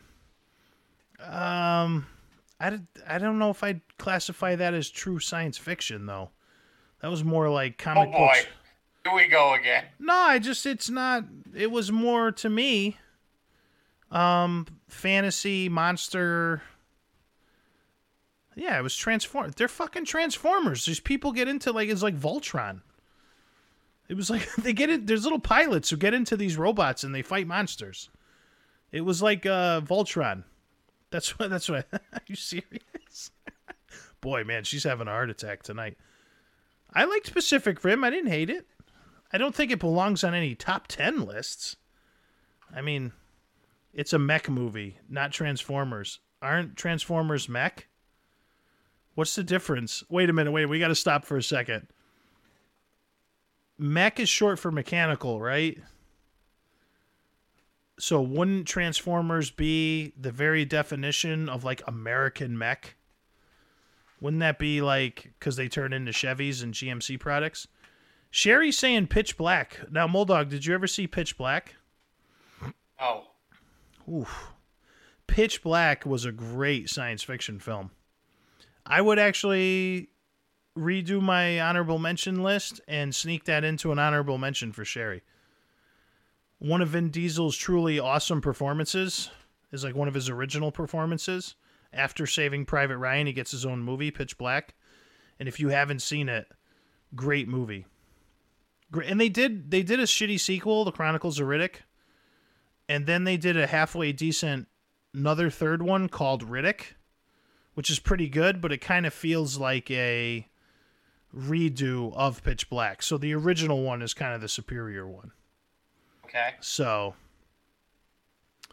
a universe of monsters with a freaking portal in the Pacific Ocean and giant robots controlled by two brains isn't science fiction. No, because you just said a universe of monsters with a freaking portal in the Pacific Ocean. Magical portals do not exist in true science fiction films. That makes them fantasy. Magic does not exist in a science fiction, like a true science fiction universe. Is a technological, futuristic kind of, that's the universe it creates. When you start talking about magic portals, like, that are not technology driven, then, I'm surprised nobody's mentioned Stargate.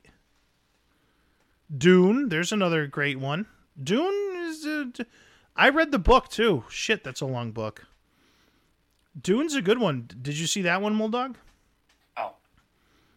I could understand why you didn't see Dune, but Dune's a great one. I would consider Dune closer to fantasy. But great film.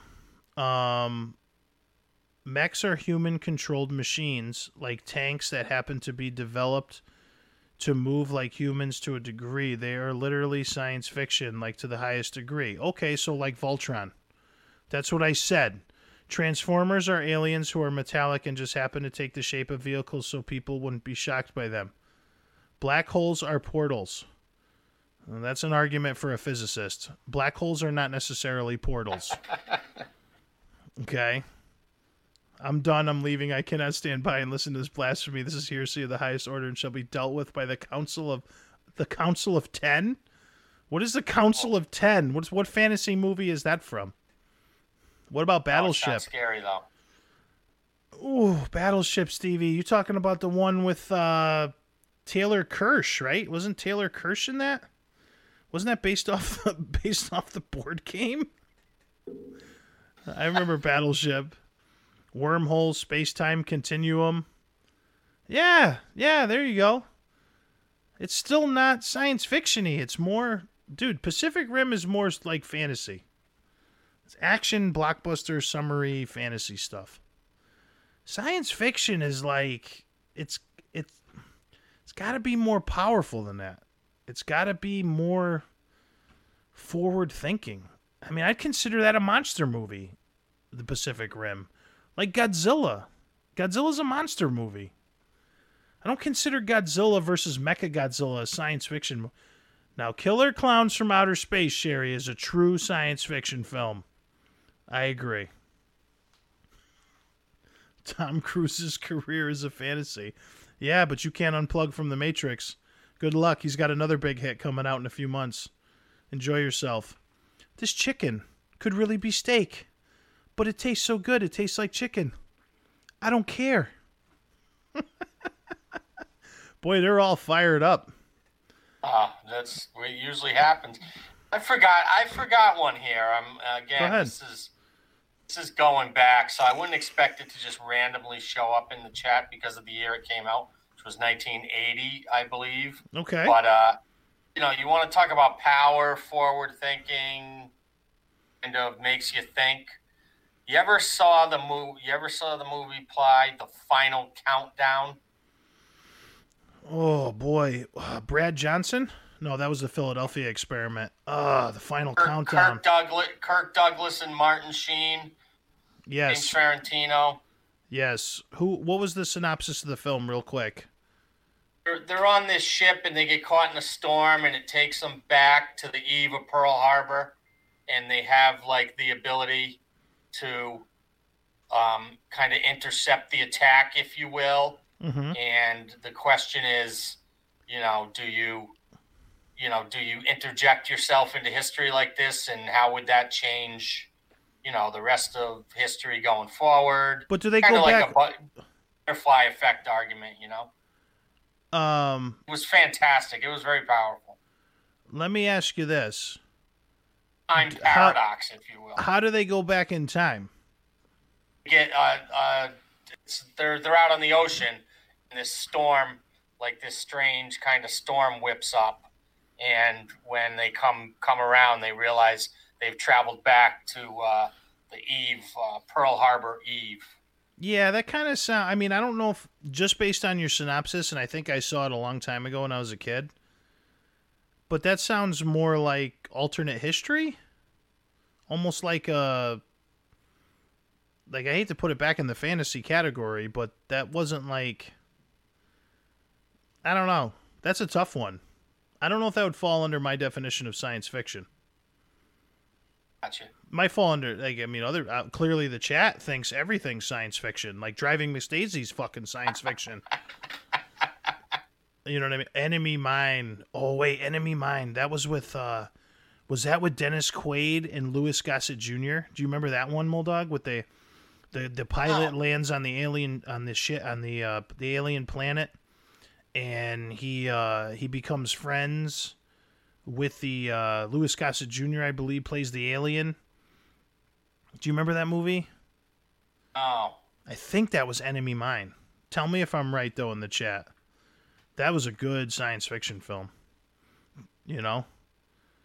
That's a great one. I'm trying to think of some... Alien Nation? Do you remember Alien Nation? It was a famous movie, and then it became a TV show on Fox for a few years. With the aliens, they kind of had almost egg-shaped heads, but like the brown spots on their heads. And they lived amongst the humans. Do you remember that, Moldog? Oh. Alien Nation wasn't bad. Remember how happy Jessica was an hour ago when Keanu made top 5. Well, that's how it works. Things change fast around here. Yeah, this is like a time paradox. Maybe we should go back in time to when we were at our number 5 and see if we can stop the Pearl Harbor that happened and when we got to number 1. That's it. Time paradox. I love it. If Jess isn't pissed after the podcast is done, Ply can't sleep that well at night. Hey, man, I can't listen. My opinion is my opinion. Moldog's opinion is his opinion. That's it. Moldog gave you guys the number 1 you wanted. I gave you the number 1 you needed. That's how it works. All right? So... How long have you been working on that line? I just made it up, bro. But listen, that's why we have 2 lists. If you don't like my list, you can defer to the Moldog. You know what I mean? So it's just the way it works. But clearly the facts line up with my number 1. And the popular opinion, which 50 million people, thought Elvis was still alive, right? Which I was one of them. So clearly popular opinion falls down with Moldog on this one. So I mean, it is what it is. The Philadelphia Experiment. Yes, Sherry, that was with Brad Johnson. That was the one where the plane went like through a portal or something. I haven't seen that one in a long time either. There was some science fiction-y films that weren't like true science fiction-y films. Like, what was that? There was that weird British science fiction film, which really ended up not being a science fiction film. Life Force. You remember that movie, Moldog? Where like those the human beings thought that aliens had come to. It was a British film, but it was like the British were trying to do like the Hollywood thing for a bit there, and it ended up being vampires. Like, do you remember that movie? Oh, not at all. Life Force. Oh, well, once you said British film, it explains why I never saw it. Yeah, but The Bridge Over the River Kwai was a British film. It was good. Okay, that's fair. So, but that was like, it was like fake science fiction, and they veered right into like vampires. Elysium is science fiction. Yeah, I'd say Elysium was science fiction. That's the one where they go to that. I never saw Elysium, but that's the one where they go to like that utopian colony or something, I think. So yeah, I'd consider that science fiction. Like most things that are pretty, like you see it, you recognize that that's science fiction. Like some things aren't though. So, Star Wars isn't. Hey, we'll put a little salt in that wound, right? You know what I mean? So while we're bullshitting about science fiction films, Moldog, is there any movies or films or video games or anything you've seen over the past 2 weeks since we missed you that you want to talk about? Past 2 weeks. No, I finished a couple of series on Netflix. Mm-hmm. Again, generally, if I'm watching a movie on Netflix, I'm not going to default to a sci-fi, generally. Mm-hmm. Now, I got some homework, but I was got very high on that Lilyhammer show on Netflix, Lilyhammer series with Stevie Van Zandt is the... the Sopranos guy. Yeah, he's the lead character in this Lilyhammer. Oh, gosh. Kind of witness protection mob guy. Yeah. Quest getting sent to Norway because nobody will find him there, and then but the reason I really like Lilyhammer is because it's funny. So it's funny. It puts all the elements of the mob in there, and but then it's almost like kind of like the mob runs into the Three Stooges a little bit because some of these other characters he's got to deal with, and then the culture shock of being in this little Norwegian town and them trying to figure out how this mobster kind of operates. Really, really enjoyable. I think there's only 3 seasons. I burned through them, and now it's done. Oh, man. That sounds like a good science fiction series. I really like that. Wow. And, there's snow, right? There's a lot of snow in the a lot of snow, yeah. There's some people skiing. Oh, wow. And people are wearing jackets. Wearing jackets, drinking vodka. Yeah. Oh, there's vodka in it, so that must be science fiction. A lot of blonde people walking around. Yep. Preacher's asking, can vampires be science fiction? No. Once you get into vampires and werewolves and all that other horse shit, that's fantasy. That is not science fiction. Science fiction is supposed to be real, like reality based. It has to have some basis in reality. It has to have something to do with like for the most part with realistic expectations of something that could possibly, the chances might be small, but could possibly happen in the real physical world. Read the next line. Biology is a science, and vampires are biological fiction. Okay. So, I mean, no. There was never such a thing as a vampire. There never will be such a thing as a vampire. Then if we're going to go there, if vampires are science fiction, then Interview with the Vampire is the greatest science fiction movie ever made with Tom Cruise. We're done. Dropping the hammer. I would say The Fifth Element is more science fiction than not, yes, with Bruce Willis. I would put The Fifth Element in science. I love that movie, by the way. I would put The Fifth Element in the science fiction category. But there really wasn't any magical shit going on in The Fifth Element. So she was the fifth element, but it was like an alien technology thing. Biology isn't real science. Man, lots of scientists are going to be upset with you. Oh, well, we're all upset with lots of scientists because they tell us every day, wear a mask, don't wear a mask. It's symptomatic. It's not symptomatic. Don't go outside. Go outside. Don't play on the playground. Play on the playground. So we're mad at them too. So whatever.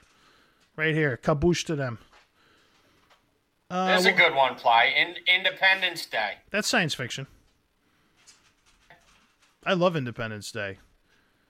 Yeah, it's straightforward. I mean, I don't know if it's transformative science fiction. I will say it's a great summer film. Has one of the greatest speeches ever by a character in it. When president gives a speech. Star Wars, the stormtroopers are human clones. Darth Vader is a suit with a respirator and liquid nutrition. Ply puts it in the same category as Power Rangers.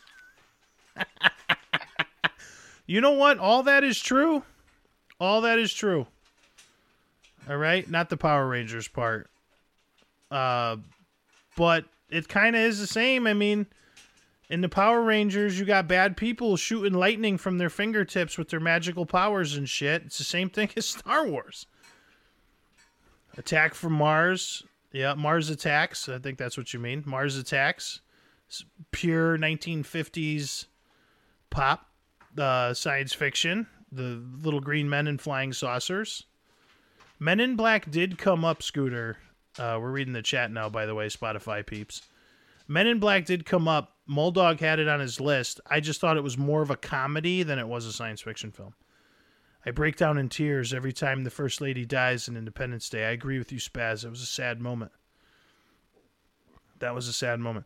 It's almost as if the epidemiologist scientists make rules as reliable as your rules for what constitutes science fiction. Oh my gosh. That was funny. Preacher wins. Man, game over, man. It's game over. Preacher wins that one, dude. That's a mic drop on Preacher. I am not as inaccurate as all that horse shit going on, okay? Dude, it's not. Listen, I'm gonna circle back here one more time. There are film critics and there are film connoisseurs and there are brilliant filmmakers who believe and argue what I'm saying. This is not some weird out of left field cockamamie theory. Like, this is like, it's not controversial. You don't have to agree with it, but it's not a controversial take on Star Wars.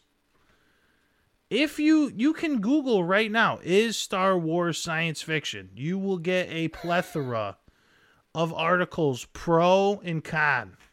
Pro and con. Like, it's a 50-50 split. It's a Yankees-Red Sox type of argument. So, you know what I mean? It just is what it is. You know? It is what it is. You know, I would say Demolition Man is more of a science fiction film than Star Wars. You know? It's just... You also say that you're not going to go see the new Batman movie in the theater. I'm not going to go see the new Batman movie in the theater. I refuse. I'll watch it when it comes out on... if we have movie theaters by the time the movie comes out. But I will watch it on demand or something. I'm not going to not watch it. But I will not somehow rearrange my schedule to go see Robert Pattinson as Batman. I will not take time out of my day and rearrange what I have to do and get in my caddy and drive to the movie theater to see Robert Pattinson as Batman. I refuse. Oh, here we go. Finally a little leeway here from the chat. This is debatable, yes. But it really comes down to what constitutes sci-fi. You can get into these subgenres, but when it comes to major genres, it's sci-fi. No. It's wrong. That's wrong. It sounded good when I first started reading it. I was going to say, you started off. It sounded like we were going to find... It sounded like I was the owners and you were the players, and we were close to an agreement right there. Where all we had to do is come to each other about 10%. You know? and you just lost me right at the end. It's not science fiction. It has science fiction elements in it, just like Predator has horror elements in it. It has science fiction elements in it, just like Back to the Future has science fiction elements in it, but it's more of a comedy. It's more of an adventure film. It's whatever the prevailing ingredients are in it, make it what it is. And it's more fantasy than it is science fiction. So, that's the last time I come here with a reasonable comment. That's the first time you've come here with one either. First and last. Oh, man. Movie theaters being closed applies out on seeing Batman in the theater. Yeah, that's right. That's right. Oh, in 2 weeks from now, we're going to get Top Gun 2. Remember the original? That comes out in December. Yeah, now it's December. Yeah, that's more of a science fiction film than some of these films that are being mentioned. I'm coming in hot every day for the rest of the podcast. Good, that means you're still here. So that's fine. That's called audience retention. That's what that's called. That's not science fiction. That's a science fact. That comes from sociology and psychology. Real sciences. So I'm trying to think of what I saw over the past week. I finished True Detective Season 3. I finished that about a week ago, which we didn't have a podcast last week. That was amazing. I thought the ending was fantastic. I thought Season 3 was just as good as Season 1 once I got to the ending. The acting was brilliant. I could not recommend True Detective Season 3 anymore for anybody who likes the crime drama genre, like real crime drama genre, not like a fake crime drama genre. I can't even say that fast. It's unbelievable. True Detective Season 3. I finished that.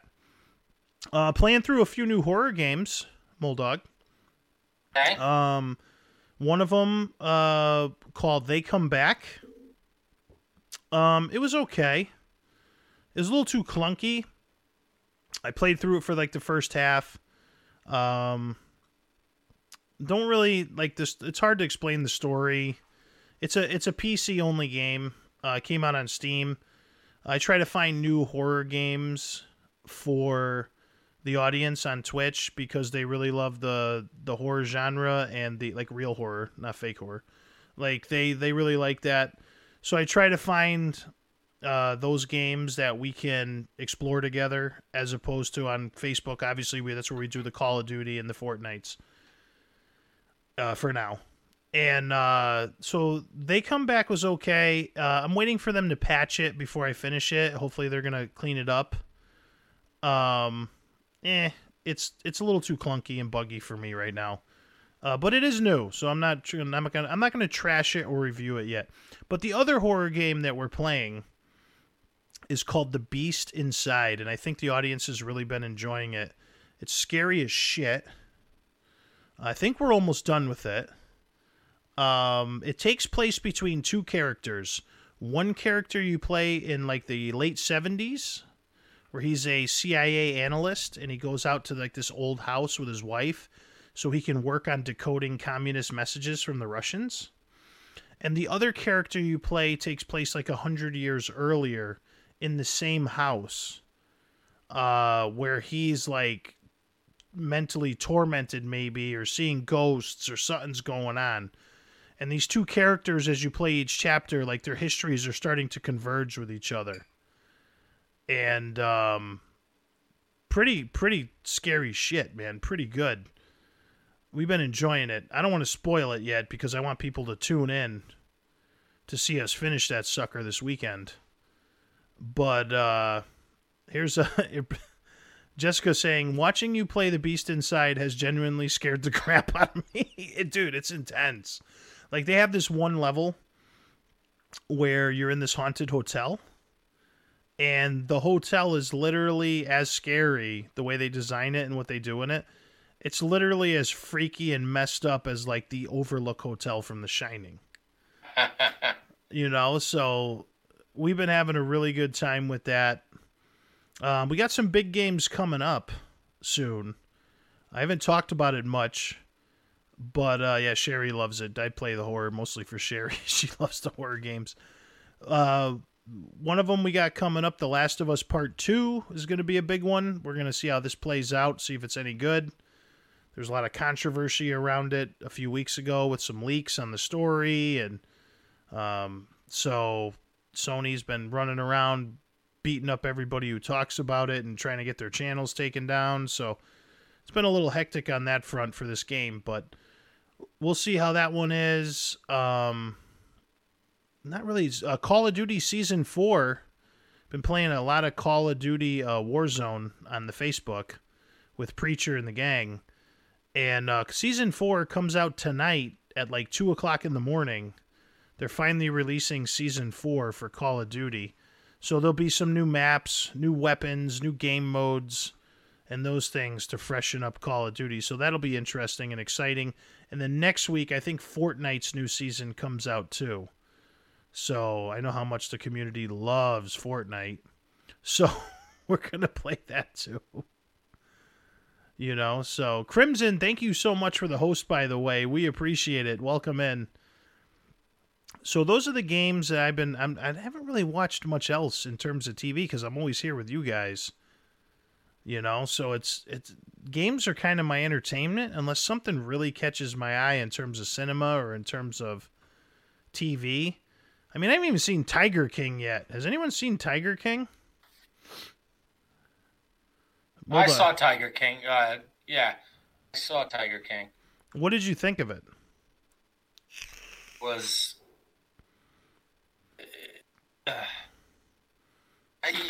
was everything that's fun with everything, for lack of a better term. I mean, it was Jerry Springer meets Martin Downey Jr. meets worse. Did you just say Martin Downey Jr.?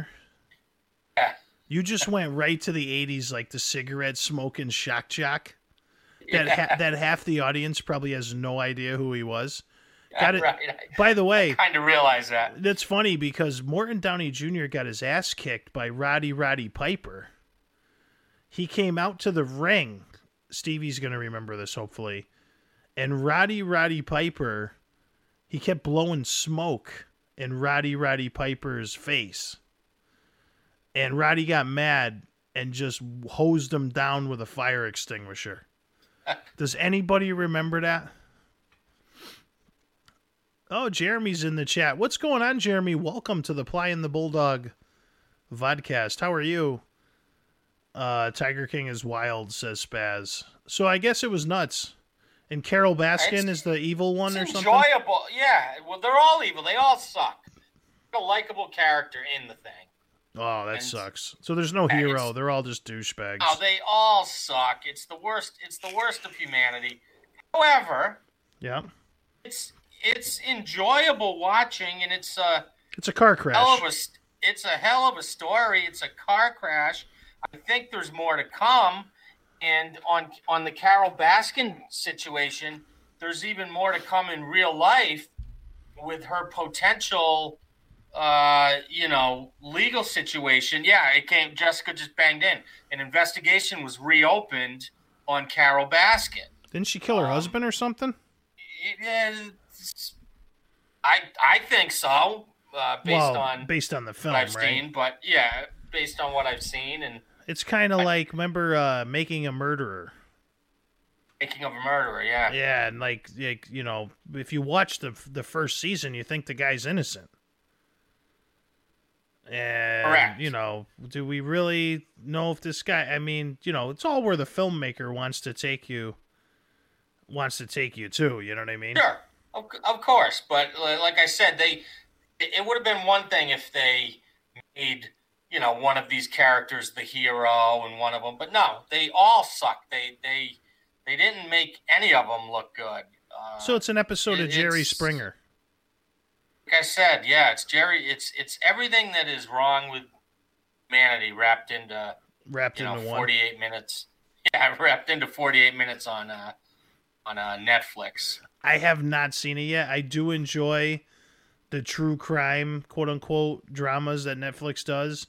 There was one that they did that I really liked a lot, where I think it was called The Stairs or The Staircase or something about the stairs.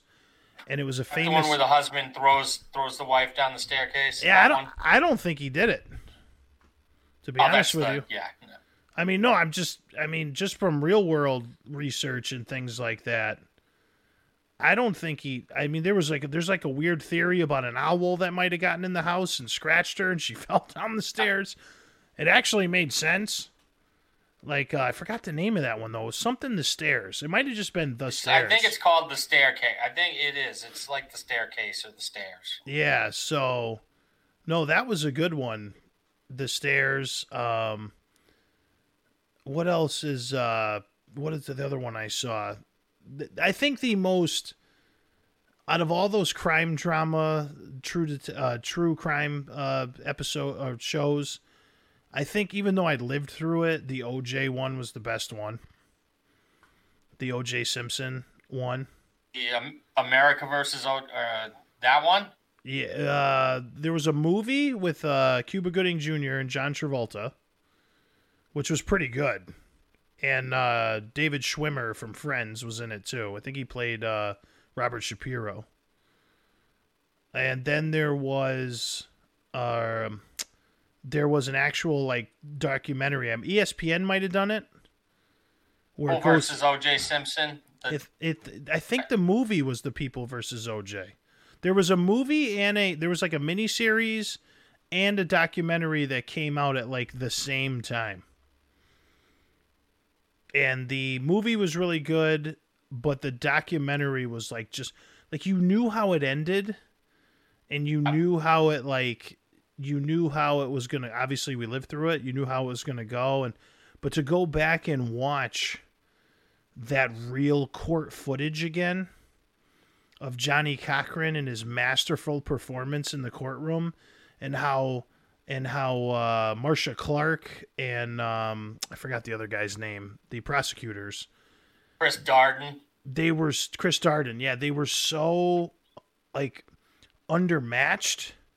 exactly. Overmatched against him.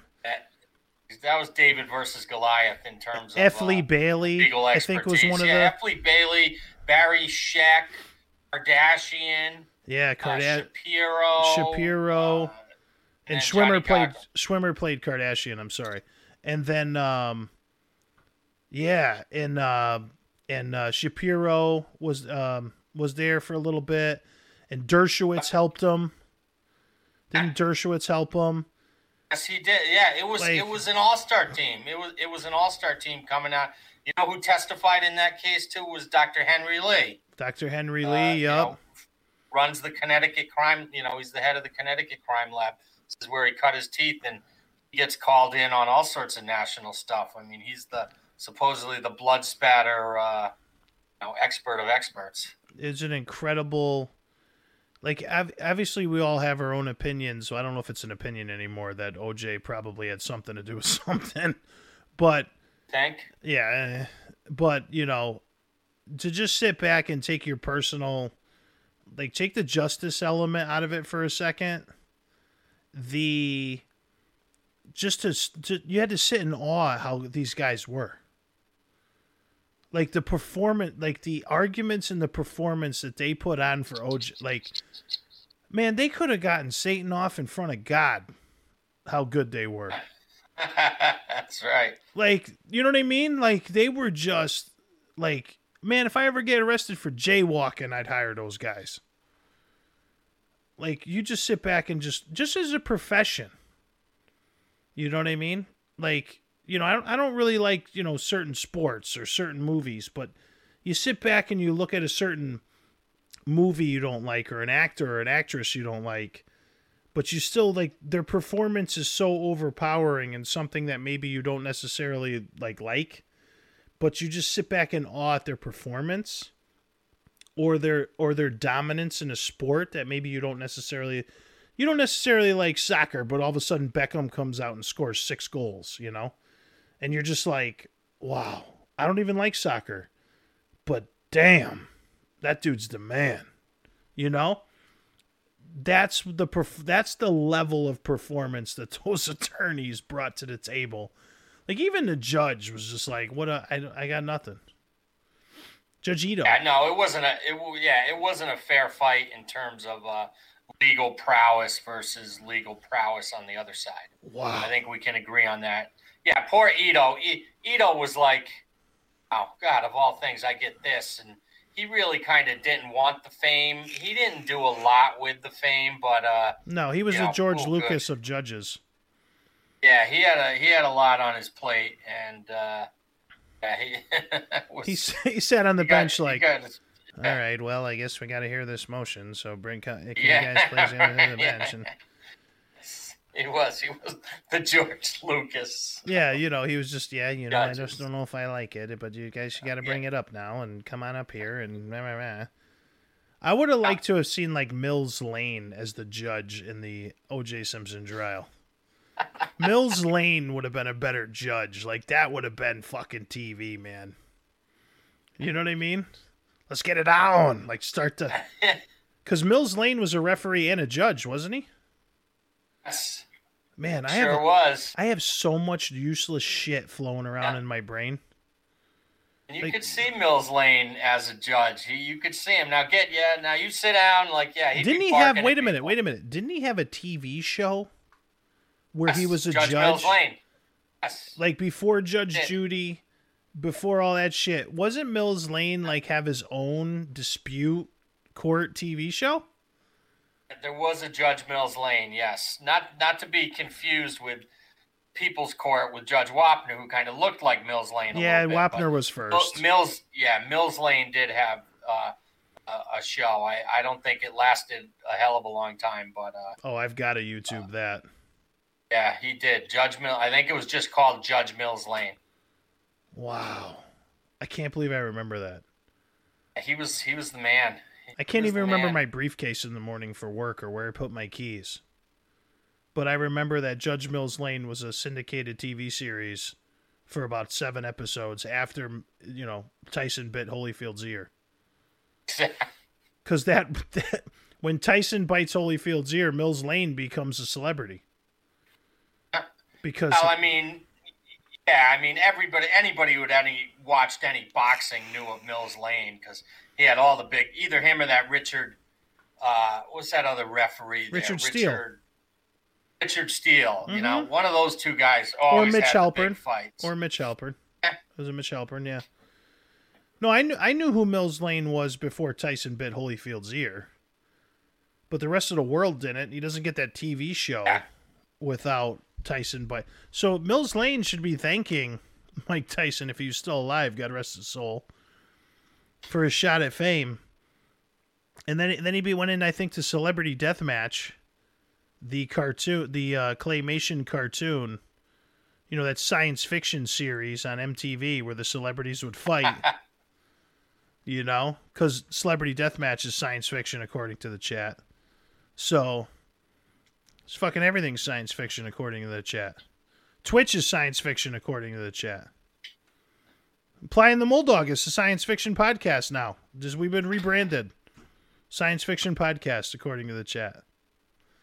That's great. Yeah, Celebrity Deathmatch was a great show, man. But yeah, back to the Tiger King. So you actually seen it. I never saw it. I have it on my list. And I always get ready to push play, and I'm always like, I don't know if I really want to watch this. It hasn't. It's enjoyable. You'll just be like, what the fuck is the matter with these people? Like, this is jammed up. And then you'll finish it, in my opinion, and you'll be like, I don't like anybody I saw in that show. I don't like a single person.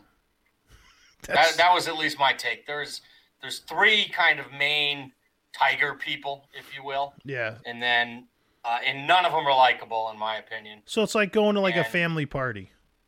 Yeah, but they all have their own way of being annoying. So that's the thing. They all have their own way of this is why this guy's a tool.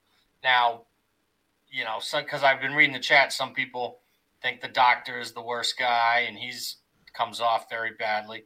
And Carol Baskin, she's a special type of nasty. And then Tiger King guy, he's not as malicious per se. I don't think in his heart of hearts, he's as nasty. He's just kind of crazy. He's probably a little crazier. But none of them come off well. Now, the Tiger King is in the can right now. Correct. Now, I don't know why he's in jail, but it explains why he's in jail in the documentary, correct? Yeah, yes and no, but yeah. Because whatever he got arrested for, Carole Baskin did it. Well, that's what the internet tells me. I don't know. Yeah. But the Carole Baskin angle is multifaceted. The Carole Baskin big argument starts with the death of her first husband that she fed to a tiger. And that's the kind of an underlying theme that. The interesting part of the whole thing is they're discussing this, and she is sitting there with her second husband. Now, her second husband is this total, I don't know. I don't want to say the word, but he's just a total wuss. And, you can just tell he's a total beta male. He's like your boss cookies there. He's just a chooch. And so he sits there with her and holds her hand, and he's just a punk. But anyway, he's a goober. I don't want to get too into it. Stevie in the chat saying he's a goober. Yeah, he is. He's a total goober. He's a yes man. He's a yes man. Oh my God, total yes man. Okay, so maybe I'll pick it up. I keep skimming over it. And going you can blow through it pretty quickly. It's not a major commitment. You can blow through it pretty quickly. Isn't there another one they just did? Netflix just did another one too, didn't they? Oh, the Jeffrey Epstein one. Yeah, they're pushing that hard. That comes up every. Yeah, I didn't see that one yet either. Not got into that one yet. But I saw that the Epstein one is like 4 episodes and the Tiger King's like 8 or 10, right? I think the Tiger King is 7 or 8, but they're quick. They're like the 46-minute jobbers. All right, I should try it. I haven't seen it. Yeah, you can bang through it, but it is enjoyable. But there's also just a level of disgust with the whole thing. I mean, you really need a shower after watching it. A bleach shower. Yeah, that's funny. It's effed up though, man. It's interesting. That's funny. I'll check it out. Every time I go to watch it, I end up on YouTube watching conspiracy videos. So every time I turn on my PlayStation, I'm like, Netflix, YouTube, bologna sandwich, ham sandwich. All right, I'll go bologna and conspiracy. Tomorrow I'll watch Tiger King and eat a ham sandwich. So I always end up putting it off. I should just get it done. All right, guys. We hit our 3-hour mark. Thank you so much for joining us. Moldog, I hope you had a good time tonight. Dude, I had a blast tonight. My insides are hurting, dude. My insides are hurting. The movie segment is just morphing into something I could have never even imagined. It's unbelievable. It's just rip the Band-Aid off. I don't know what that is. Yeah. Means just hit Tiger King, hit play, and just let it keep going. Just let it go. Okay. Before you know it, you'll be done. Maybe I will try it tonight. All right, everybody. Thank you so much for joining us on this episode. Of the 3 episodes, actually. We did 3 hours. This will all be on Spotify, iTunes, and Google Play over the weekend. Thank you so much for joining us. If you haven't subscribed already followed here already on Twitch, hit that follow button. I also do the video game show over here too, as well as on Facebook Gaming.